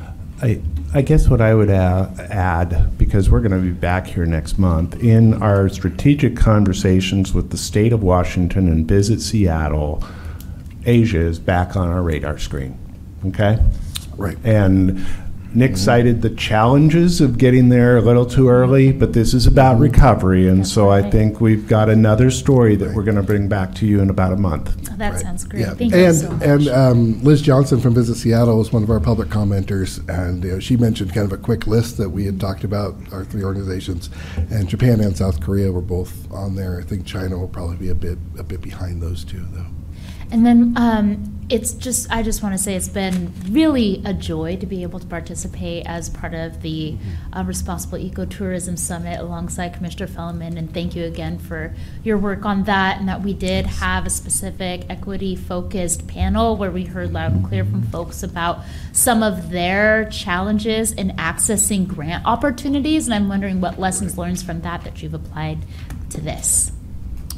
So for our tourism marketing support program grants, we've actually, we're adjusting how we score those applicants and putting more emphasis on DEI in those applications.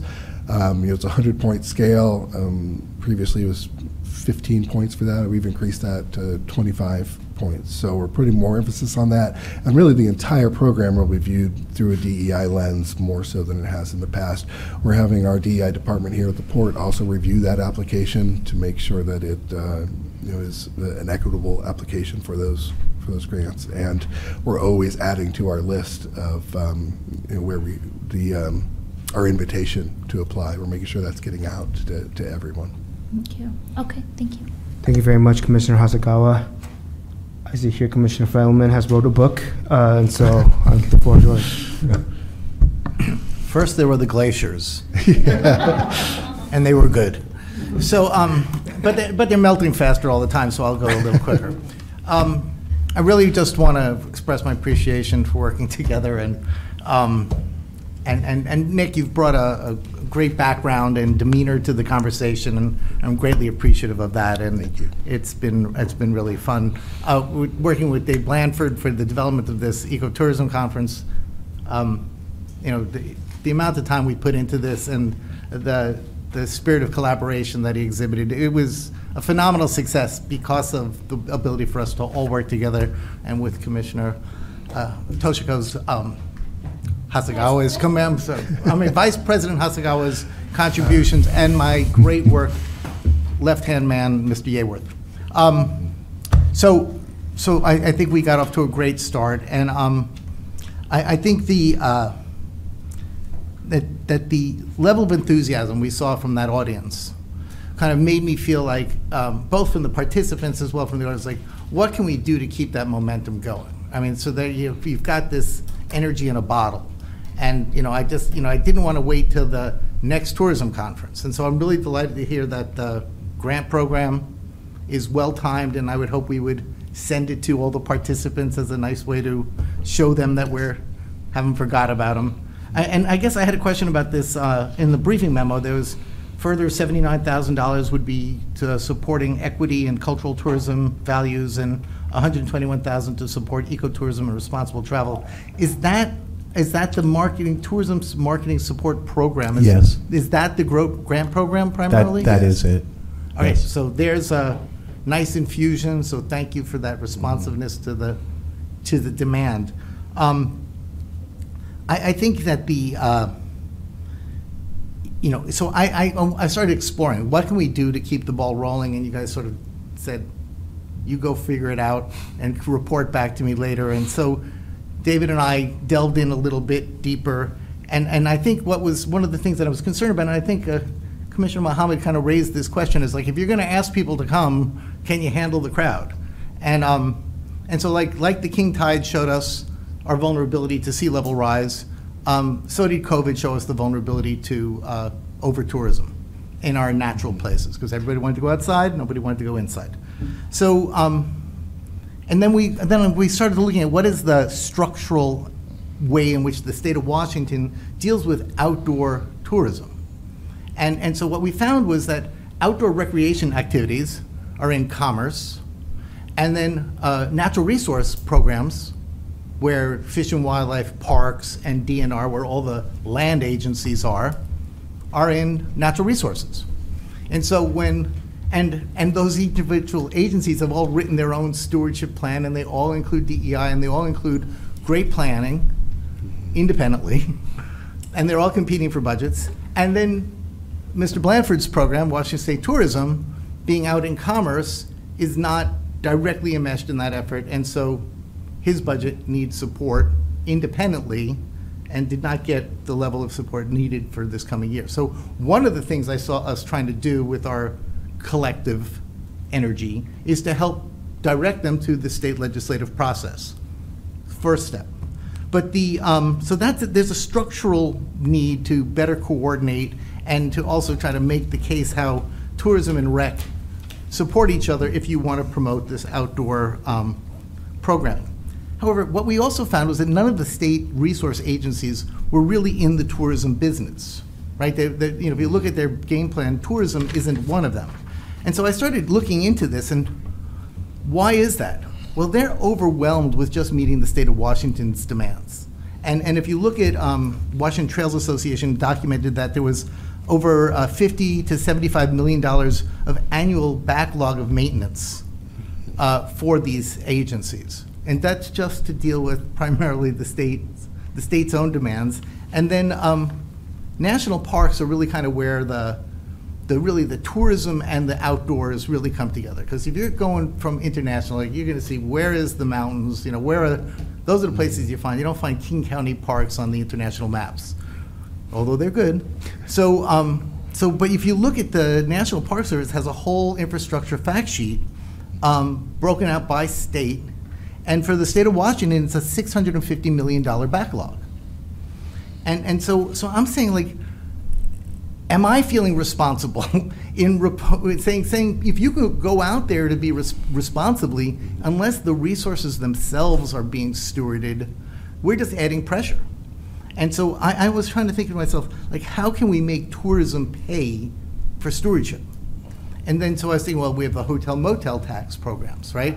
But they're really to promote more tourism. They're not promoting stewardship. And so maybe as a Visit Seattle board member, maybe we can do something about that. But then I just saw King County just passed a parks levy. And it's interesting to see that 39% of the levy is towards operations and maintenance, not to buying new parks, not to doing that. So I think that, but I feel like for this 2020 to 2025 parks initiative, which includes, the foothills of the Alpine Lakes Wilderness, that this is a place where we can work with our constituents, where folks from the urban environment can get easy access to the natural environment, where because of the easy access shows some of the more pressures on over-tourism. We can have, with all these kind of monies, trail maintenance and things like that, working with tribes like at Snoqualmie. I would really like for us to see our ability to create a stewardship model that I feel is more responsible for us to promote responsible visitation to. So that's sort of where I've gotten this far. Thank you for your attention. Great. Thank you. Thank you very much. Thank you, both of you, for your presentation on tourism. Really appreciate the work you guys are doing. All right, and actually, I normally wouldn't comment, but I will also echo the sentiment that Commissioner Hasegawa pointed to. Is that I think that any data you may be working with on Asia tourism or travel that predates November or so is outdated, and if you're depending on that data, you're probably behind the curve. Because we were just in Asia, I was in Korea, we were both in Japan, and they are very much open and traveling. I think China may be the exception here. And so I would encourage you, I know we focus on China because they're big, but there's, as you mentioned, Japan, South Korea, Singapore, and a lot of Southeast Asian countries that are also dying to get out of their countries and travel. And so let's try to get ahead of the curve and try to capture as much of that market too. So thanks for all your work. Thank you. To add that there. Okay, so that concludes our business meeting agenda for the day. Are there any closing comments at this time or motions relating to committee referrals from commissioners? Commissioner Hasegawa. I just wanted to say how much fun I had watching Hulu's National Geographic TV special called Inside Airport Lost and Found, with the first episode featuring SeaTac Airport. I had no idea it was there. I literally stumbled upon it and loved seeing our hardworking staff in action.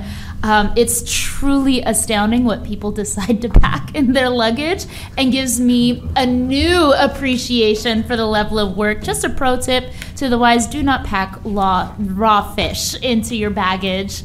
But I just really wanted to thank you guys for what you do every single day. And for folks who are listening, I encourage you to check it out on Hulu. Excellent, I agree. Anything else? Any closing comments from Executive Director Metric? Well, I'm sorry. Oh, sorry, I didn't see your I hand. was asked to say something. Go ahead, Commissioner Feldman. Yeah, so there was a passing that we need to acknowledge, and being that I'm the old guy on the block, that this is. I was asked by former Commissioner Paige Miller, request me to say a few words with the passing of Noel Gibb. I wanted to share that former Commissioner Paige Miller noted the passing of former Burien Council member and Mayor Noel Gibb back in December 4th at age 86. So I already made a mistake. He wasn't a commissioner. He was I did not know him, unfortunately. Burien City Council member and Mayor Noel Gibb. A longtime resident and small business owner in Burien, Gibb served at one time on the Burien City Council between 2002 and 2005 and was selected by his fellow council members to serve as mayor for one term, 2004 to 2005. During his term as mayor, Noel initiated efforts to work collaboratively with the Port of Seattle to resolve the litigation regarding the third runway project at SEA. His efforts made a difference in leading to a more productive outcome in that dispute. As a U.S. Army veteran, Gibb served the Burien community by co-founding Discover Burien to help promote business in the city, and he played a strategic part in building Burien Cares, Community Animal Resource and Education Society, which shelters and manages lost and stray animals in the area. A celebration of life will be held for Mr. Gibb on Saturday, January 21st at 2 o'clock at the Glendale Lutheran Church. Our sympathies go out to his family. Thank you very much. Thank you very much. Executive Director Metric, any closing comments? Thanks, President Cho. I think this is the best meeting of the year so far. I agree. I think I got that from Eric Shinfield of the dad jokes to tell. So, but anyway, thanks for a great meeting. I think I'm looking forward to really exciting, especially looking at our federal policies and reviewing our other initiatives to advance our work. And I think one thing that noted as it arose, and I think talking to some of you on the, as we look at the national engagement, I think for us in the future too, talking about our engagement and strategies at the international level, right? How do we, I think when we come back, maybe we'll reflect that in this document, but maybe it deserves its own kind of shortened report about our international levels, because sometimes those move, to use the same analogy, at glaciers, but some of those are really important and affect the overall, and I think we're positioning ourselves to influence those as well. So I just note that, and thank you, Commissioners, for a great meeting, and President Cho. All right, hearing no further comments and having no further business, if there's no objection, we are adjourned at exactly 3:10 and on time. Good start to the year. Thank you all. Thank you, everybody.